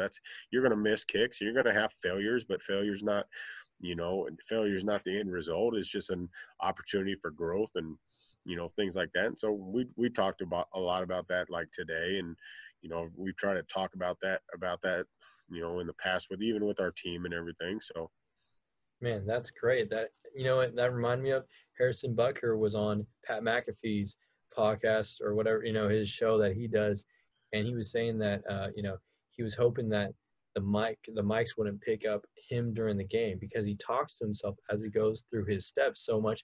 He'd sound like a crazy person, And that was crazy. I didn't know that, he was saying, whatever, focus on his steps. I'll give my guys a mental cue or a verbal cue, this 1 or 2 things that they can lock in on when they're out there, so they ignore the distractions. Shane Graham, I got on my book, and he's awesome. He's at University of Florida, analyst there. His thing is he would play the Eye of the Tiger song in his head, and that blocked everything out. And he said the song went with the steps. So we go dun dun dun dun. It made it that's perfect. Pretty but yeah, it really blocked everything out and allowed him to focus on his process. That was his huge thing. Is like, focus on the process. Don't worry about the outside distractions, because if you do the process correctly, then you're going to get the end result that you want. Yeah, 100%. It doesn't always work that way, but more times than not, you're going to be successful. You got to speak it into existence.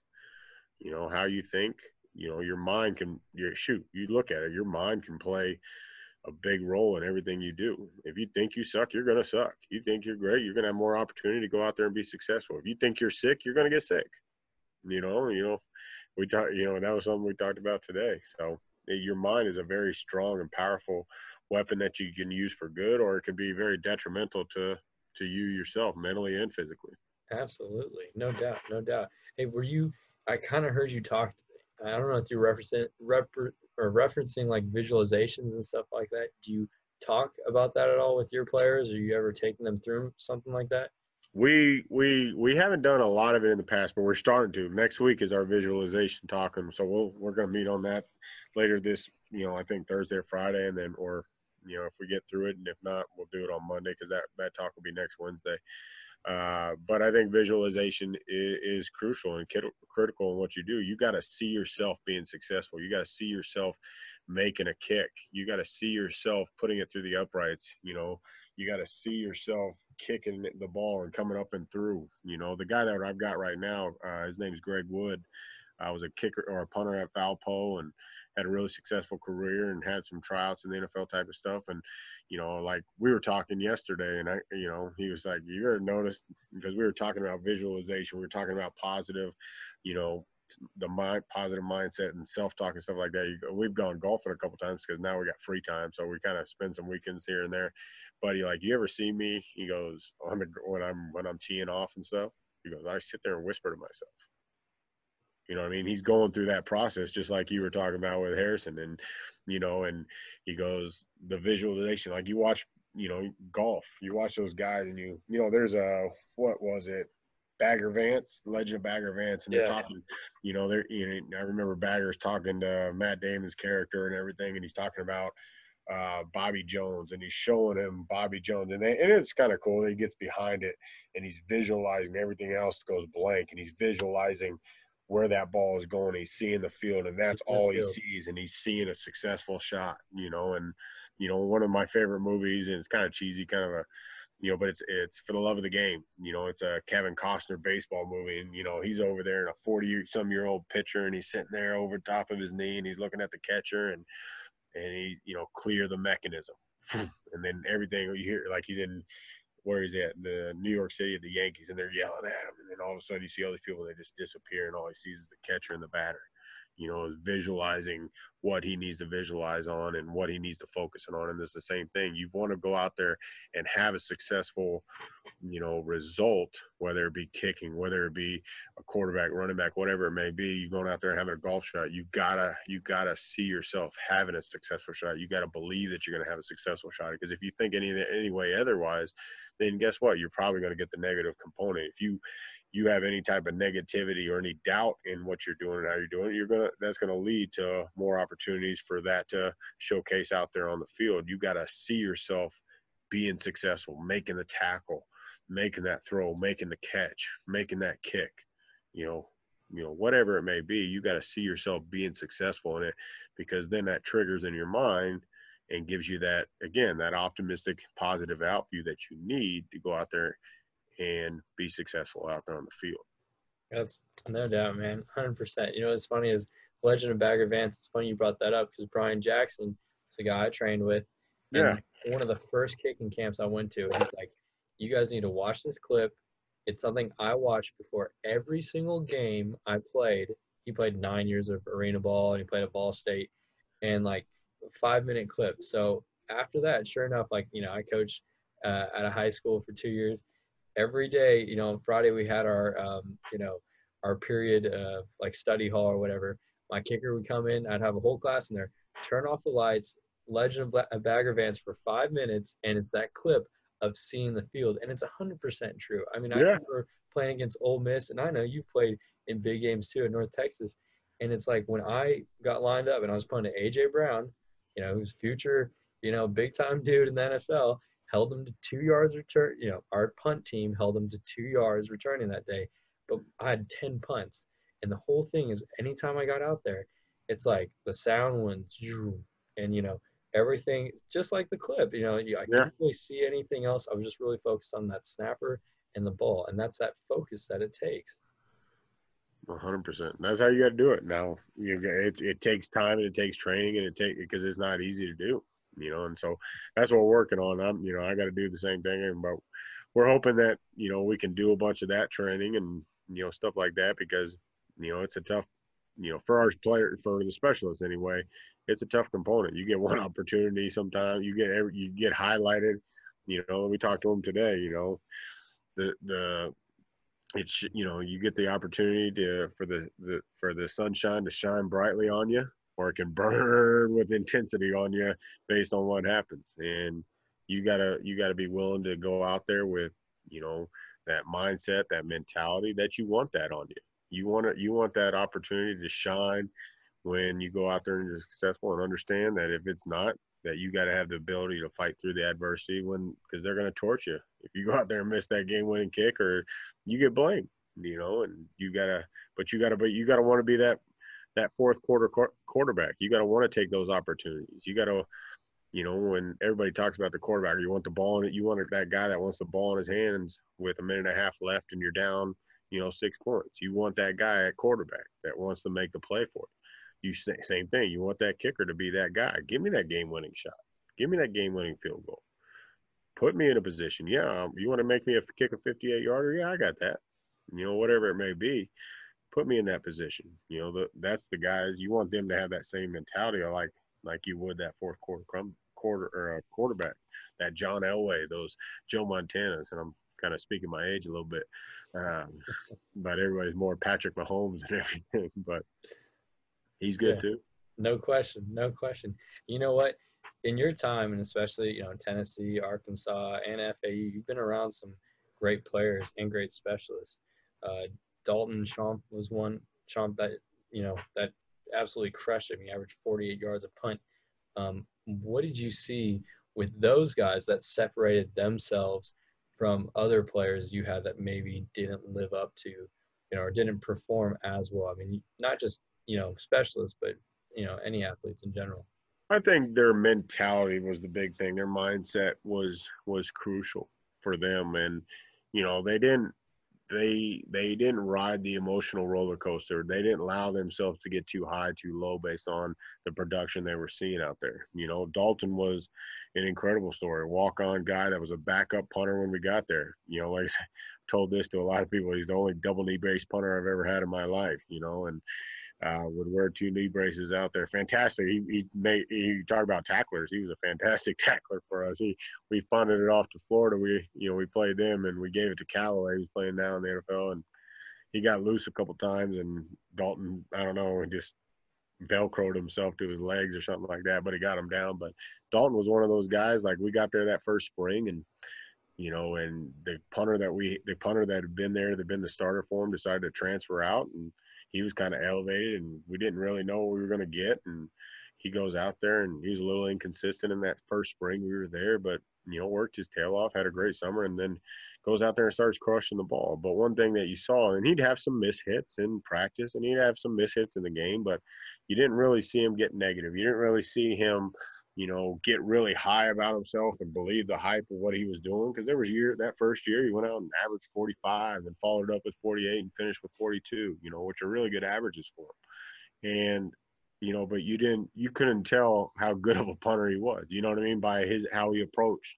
he didn't have that cockiness or anything like that, to think he was, this high caliber punter. He was really, really good. Probably one of the best guys I've ever had in my career.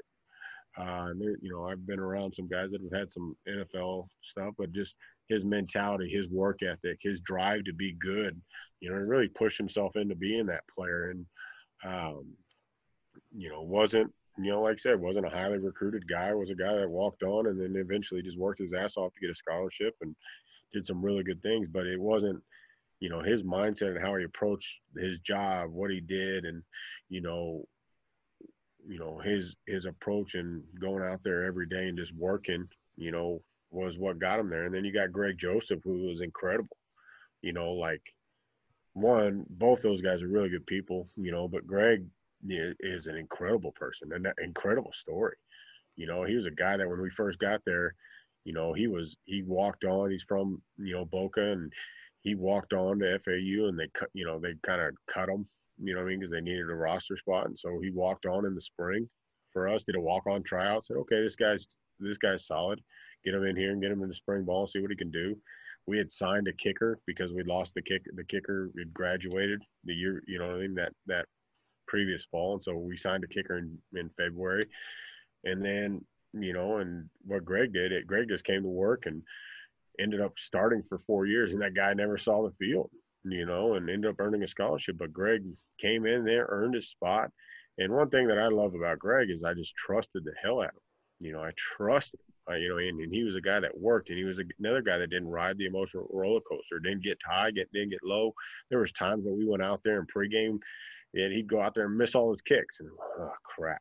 And then he'd go out there and go 4 for 4 in the game, you know, and he didn't allow that to affect him. He's a big, you know, he's a thick, strong kicker, you know, big legs, big body, you know, and was an incredible person, smart as hell.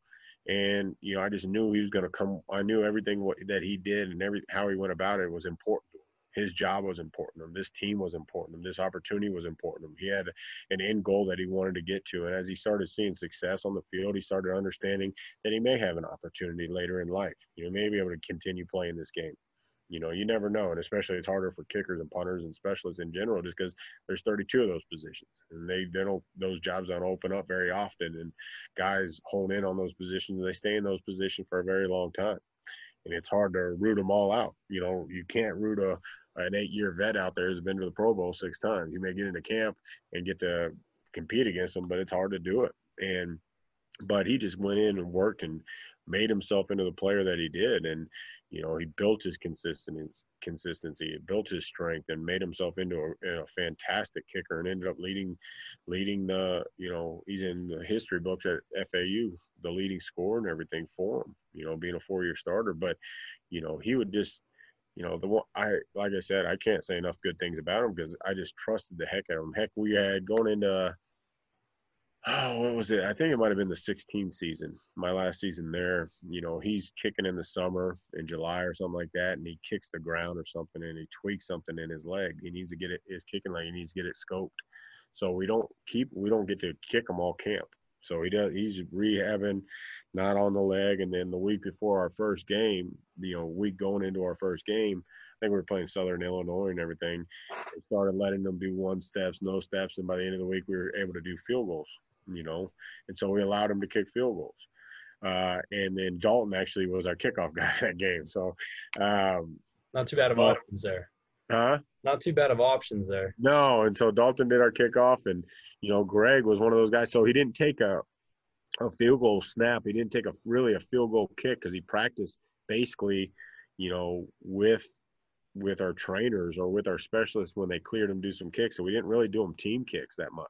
I think he may have took a couple on Thursday, and that was about it going into the first game. And then first game we put him out there and he kicks. You know what I mean? And so that's one thing, you know, his accountability, his trust, you know, the trustworthiness that we had in him to go out there and do his job because we knew he was a pro at it. You know, he knew he had that mindset. And so the opportunities that he's gotten to play in the NFL and be a part of the teams that he's been able to and keep fighting to hold his spots there and keep on that track has been incredible. So I've been, you know, again, they were talented. They really were. And they're bigger guys. They were strong guys, which I think, you know, you'd like to see a little bit more because they've got, you know, especially with punters, you want some longer guys because their levers can get up and through. Same thing with kickoff guys. You want some longer guys generally. But it doesn't mean that's the determining factor. But you want strong guys and flexible guys, you know, and they were that, you know, and, you know, they did a great job for us. And, you know, we're trying to find some more of those, you know, here at Akron. So. And the common denominator was they worked with Chris Hurd. That's what it was. Yeah. I wish that if that was the place, we would have been a lot better at chat.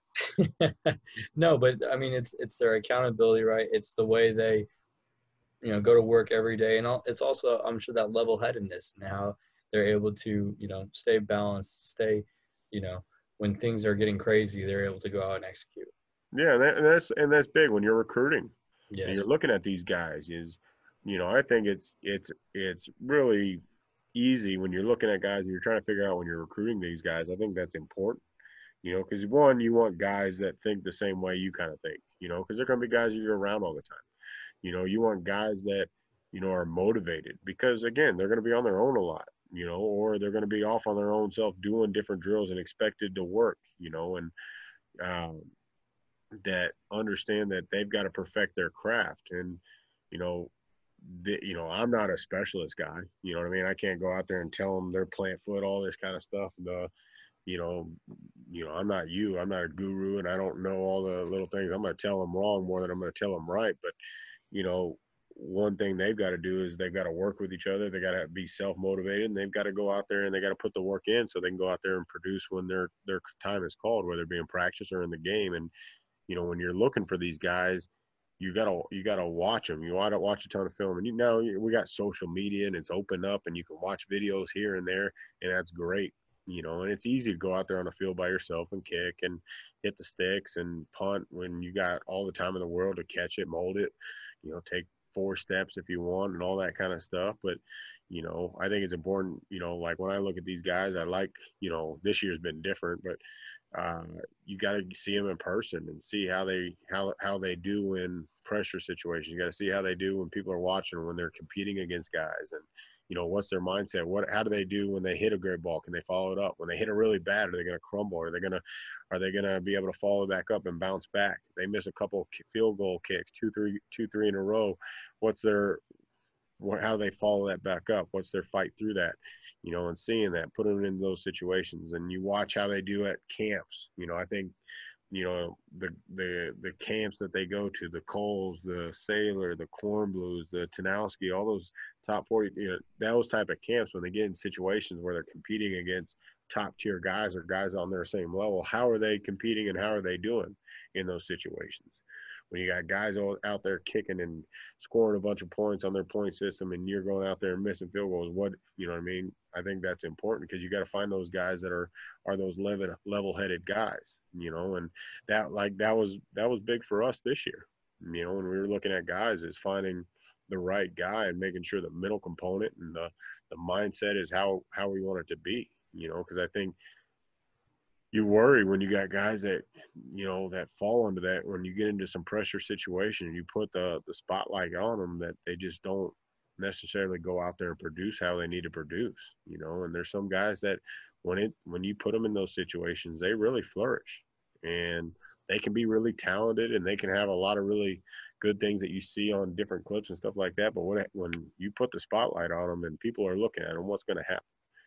Are they going to, and then, finding those guys that have their consistent technique wise, I think that's critical. Like leg strength can be gained. Obviously there's some guys that have more natural talent in doing it, but you can build that up, you know what I mean? But the technique, who can be consistent over, day in, day out with what they do and how they do it, I think is big. But the mindset, their mentality, when you're looking at these guys, because again, I use those 2 guys a lot when I'm measuring up what I'm trying to find, and my guys probably get tired of me talking about them, but that's just what my that's been the standard. That's been the guys that I really enjoyed coaching, and I really enjoyed being around, and we had a lot of success, with them and what they did and how they performed on the field, and that was a group I remember when we were leaving out of there my last day. We sat in my office for 2 hours and just enjoyed the hell out of it, and still text Greg and Dalton and some of those guys and stuff like that. And, it's just, with those specialists, especially those guys, because you guys are a little kooky anyway, is not wrong. Which is great. You know what I mean? I absolutely love it. And I love, when you get a room of really good ones that you enjoy being around, they lighten the load, and they bring a fun, and, they bring some joy and some odd moments where they're just great, some good stories to tell around the fire sometime. But, that's what you want to find, guys that you want to be around that, think like you. And, I've been very happy when I had that opportunity to coach those guys. And, I'm feeling really good about the guys that we have right now. We're kind of molding this room into how we want it to be, and, creating the culture that we want to have on the team, but also the unit. And, so I'm excited about where our room is going. And again, it's just about bringing the right guys and, building the type of room you want to have. No, there's no question. You guys, it sounds like you guys have done a great job building that, right now. And that's just super cool. And here's my other thing too. You hit on it a lot, with, what you look for and how you look for them to perform. But, what kind of questions do you ask their, coaches or their parents? What do you, is there something that indicates, oh, this guy's going to be level-headed, this guy's going to be cool under the fire, or, this guy might be kind of sporadic? Is there anything that you can think of? I think you always talk to their head coach. I think it's always important to talk to the head coach on finding out what he's like. And you got to read you got to read and make sure You know, because again, just like when you're selling your guys to the NFL and they're selling their guys to us, you know, they're going to love their guys probably more than what some of their ability is. But at the same time, you ask him, how does he handle this? How does he, you know, is it? And then you go, how does he handle when it's pressure situation? How does he handle when he's not doing well, or, you know, things like that. And then try to ask them for examples. Can you give me an example of what you're talking about? And if they've got those examples, you know, like, you know, yeah, we were playing this guy, you know, we're up in this school and he's got another kicker that's a high rated kicker in the area, and they knew they were going to play each other. And he really excelled knowing that he was going to be playing one of the top kickers in that area, you know, who's in his same class, and really excelled and showcased. And, you know, he's had this game winning kick and did this and that. And you ask them, and then you talk to you know, you got to try to get a feel for the parents on how they've kind of raised them and type stuff, how they've kind of, what is he a self-motivator type of deal? Does he need a lot of guidance? You know, are they kind of babying them? Do they have to take care of them a lot and stuff like that? I think when you talk with parents, you kind of find out, you know, what their role, not necessarily their role, but kind of how the structure that they have for their son, you know, with, you know, does he get up on his own, or do they have to wake him up for class to go to school? Do they have to remind him to do assignments? Do they have to remind him to do things, you know what I mean? And try to get a feel for, you know, like him as far as motivating factor and his desire to go out there and, you know, do it on his own and everything. And then, you know, when you talk, a lot of these guys that you're recruiting, they go to these camps. And I think it's important to have good dialogue and have good communication, have good relationships with these guys that run these camps, because those guys go to them, you know, at least 2 times a year, most times, you know, if not more. And they get them in, you know, these big time camps, whether it's the top 12, where it's a Cole's, you know, national scholarship camp, whether it's Danowski top 40, stuff like that. And then you got other guys like Dan Orner that does a great job over in the Carolinas, and, you know, and then Brian, who's got the, I think, national, you know, NKR type of stuff. And, you know, we're trying to develop in those relationships and ask them how they're doing in those situations, and, you know, finding out their thoughts, you know. And that's what what we've done, especially this year when we were looking for our guy, is calling a bunch of different people that have worked with them in different avenues, and just kind of asking them, what is he like mentally? What is he like? How does he respond in those situations? What has been his progression this last year in his improvement? What have you seen in his growth? You know, stuff like that. And, you know, trying to get different perspectives and try to create a puzzle and try to put it all together and compile as much information as you can, so you can go out there and make the best educated and informed decisions you possibly can. Because it's hard. You know, I think it's one of the hardest positions to go out there and predict how well they're going to do, you know, because there's a lot of good specialists out there. Now, you know, the difference between this guy and this guy is very minimal, you know, and there's some really top guys that go out there and perform really well when they get into their school. And there's some guys that are top guys that don't perform well. You know what I mean? They go out there and they can't handle it, you know, and you gotta sift through the rankings. You know, that's one thing that you can get blinded by. Oh, it's the number 1 kicker in the country, number 1 punter in the country, whatever it is. But you got to fit what you do. You got to fit your style, your mentality, and what your culture, what you want. And he's got to fit the mold that you're looking for.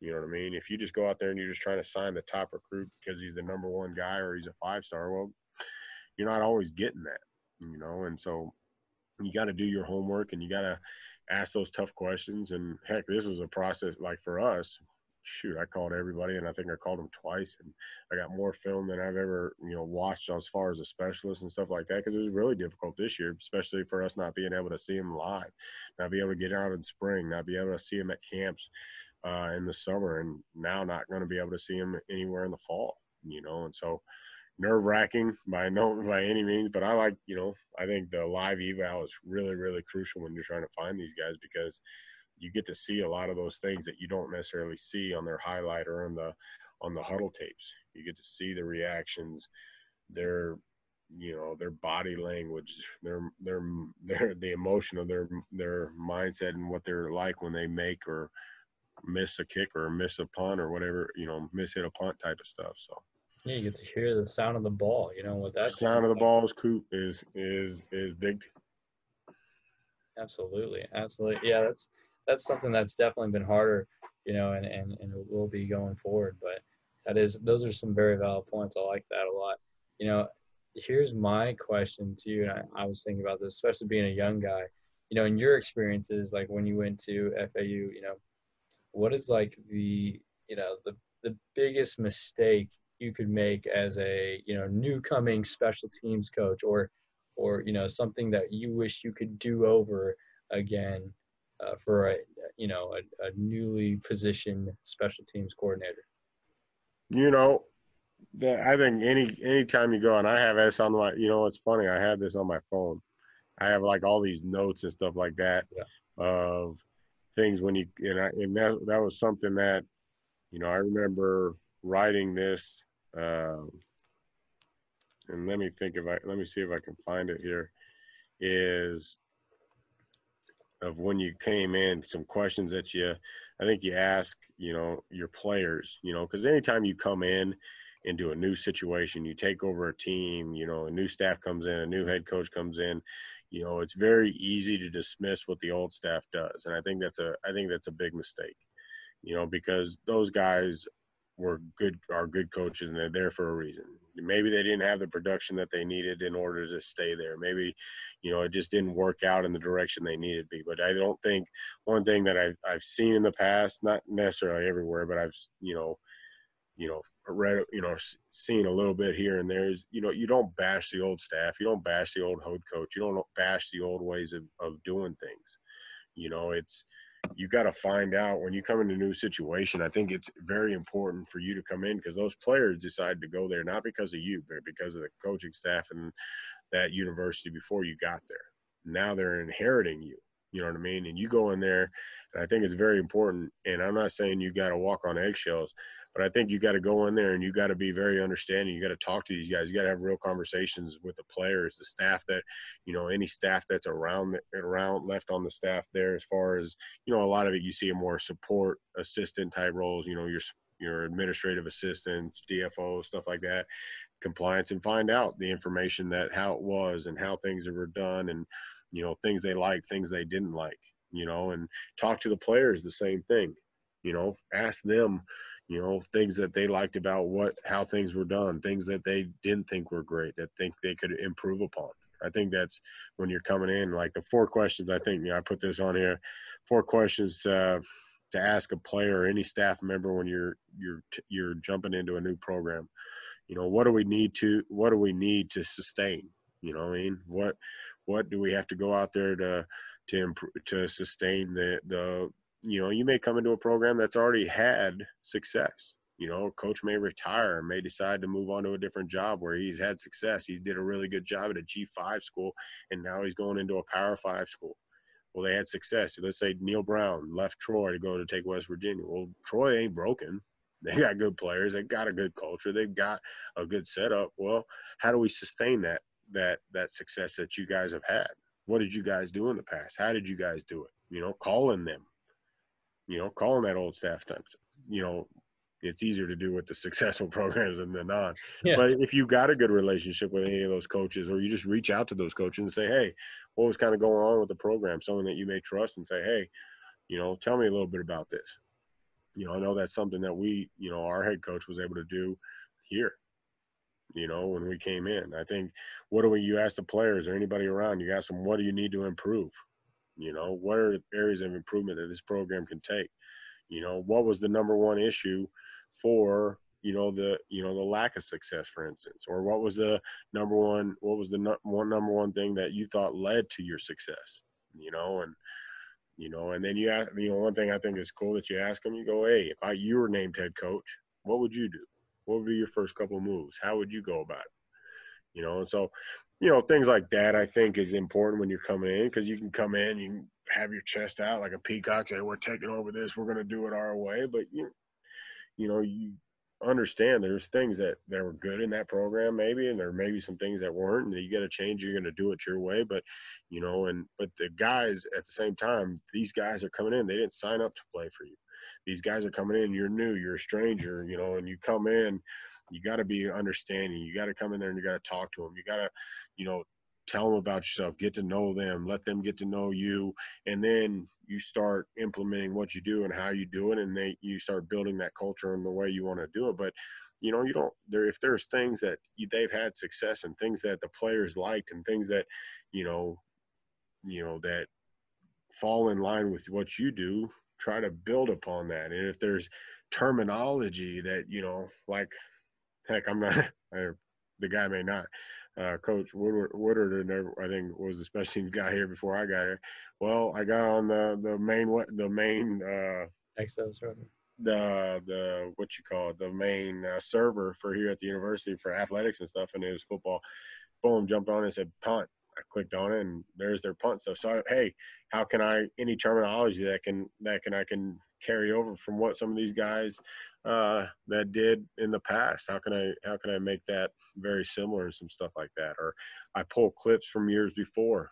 I've done that, gone through the season before we got here, like I did that here at Akron, and was able to pull some positive clips, some teaching clips that you'd use in your installs and stuff like that to show some things that they did well, and highlight some guys, and and just kind of say, hey, acknowledge you guys had some success. Like they beat Northwestern the year before we got here.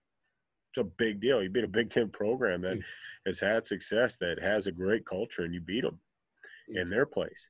So I pulled some clips out of that game, and just showcasing and highlighting that for them, So I think communication, talking with the players, getting to understand their side, getting to understand the people around the program, if they're around and you're able to talk with them, or what kind of happened in the program, things that you can do to sustain the success or build on success, or things you can improve and make it better for the players, for the staff, or, just the overall outlook of the program, I think is important, and then just always having open conversations with guys is huge. The communication, no matter what, when you're taking over a program, you're in a program, you're talking with guys about rosters, their depth chart and everything like that. You got to be honest and open with your communication. Here's where you are. Here's where we feel you are. This is your role right now. These are things that these are positive things that you do. These are the negative things that you do. This is how you got to improve your status or your role on this team, whatever it may be. I think communication, it always comes down to it. When you have unhappy people and whether it be in business, whether it be in football, whether it be, players and stuff like that, it comes down to lack of communication and not being upfront, transparent, and honest with the guys, and like we were talking about those roster change, those meetings in camp and stuff, like those evaluations. Well, we also meet with those guys after those meetings. We meet with every player after those meetings, and we sit down with them. Here's where you are. Here's what what you're doing, where we need to see you improve. Like what we do with our specialists, we have a packet. We got everything charted, like I'm not sure that you have. We got every kick charted, every punt charted, every snap charted, where it is located, all these kind of fancy looking charts and stuff like that. And we hand it to them every week. They get one. Every time we go through that evaluation, here's your new packet. Here's where you are. Here's your field goal percentage, your PAT percentage. Here's your hang time, your distance, your accuracy on everything you do. And you let them know where they are. So when you come down and you get to that final week and you come into those decisions, you go, here's why we're making the decision. And this is why we're doing it, and stuff like that. And I think they appreciate it. It's not always easy to hear, but I think they appreciate it. So whether you're coming into a program, while you're in the program, I think communication, having open and honest, talks between you, your players, the staff, everybody being on the same page is crucial. And, especially with your players, you gotta always be upfront and honest. And it's not necessarily always what they like hearing, but as long as you're upfront and you tell them the truth and you tell them why you're making the decision, and it's an educated decision, and it's just because you don't like me or I like that guy better. No, it's because this is the data. This is what my gut is telling me based off the data that I have. And, we think this guy's going to put us in the best position. They respect that. They don't always agree with it and they may be upset about it, but you can't be mad at us. You know what I mean? They're not going to be mad at us. It is what it is. It's the decision that we're making. And these are the things that you have to improve to change that situation. And then you put the ball back in their court type of stuff. But no question. I mean, that's I kind of went in a different direction towards the end there. My bad. No, that's awesome. It just pops in my head and it started rolling. Like I was talking to my guys today, and we were talking about, some cadence stuff. And I was like, on the way home from work yesterday, I just decided I don't like what we call our cadence on this. I don't like how we call this. I want to change those words. And they're like, why'd you just think about that? I go, I don't know. It just popped in my head. I don't like those words, so we're going to change it. I think that's good, man. You're an active thinker. That means you're high functioning. You're thinking of many different things at one time. Just trying to keep myself distracted from anything else. No, that's really good though. I think that does show that you care. Like, especially for my specialists too, I make sure every day I'm bringing them a new chart, and just because I care about their results. It might not be a competition aspect. It might just be like, hey, here's where you are today. Here's where you were at yesterday.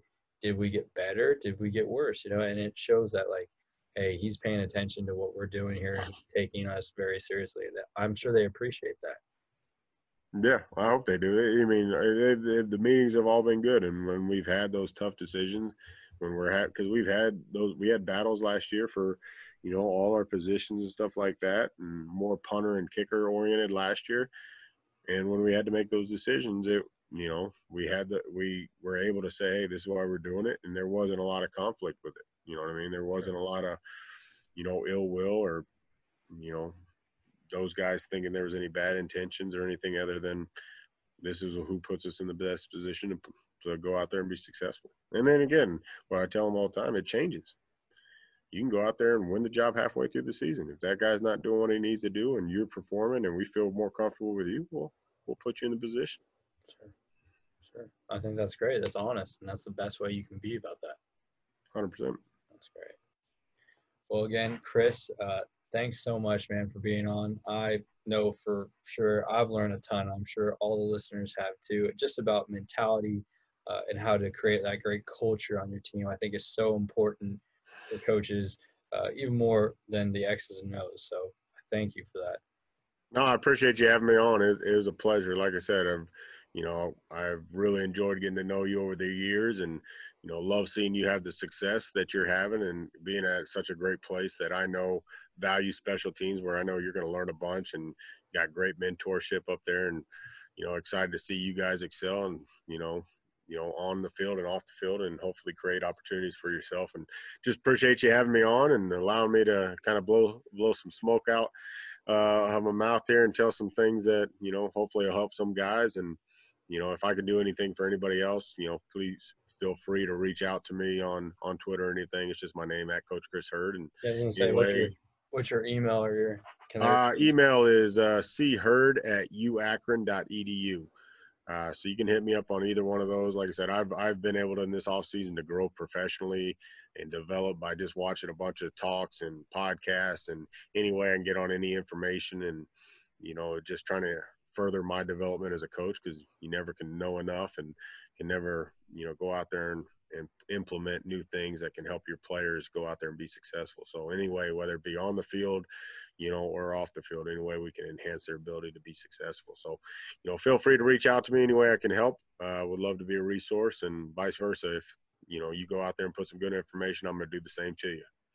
Awesome. No question. Well, thanks, Coach. I know you inspired me, and like I said, I think you're one of the big time special teams coaches out there. So yeah, it means a lot for you to come on this podcast with us. No, it was my pleasure. I really enjoyed it. All right, man. Hey, have a good one. All right, you do the same. Thanks for listening. And if you have any questions you'd like asked or select guests coming up, follow and send us a message on Twitter and Instagram to Iceman_kicking or IcemanKicking@gmail.com. Be sure to follow us and turn notifications on YouTube, Spotify, and SoundCloud at Iceman Kicking Podcast, and rate and review us on Apple Music. This will be important as we will have giveaways going forward. Also, check out our TikTok under the same name for the best clips from these interviews. And tune in next week for another great Special Teams Mind. I'm Brett Arkelian, and for everyone at the Iceman Kicking Podcast, we hope you stay cool under pressure and have a great week.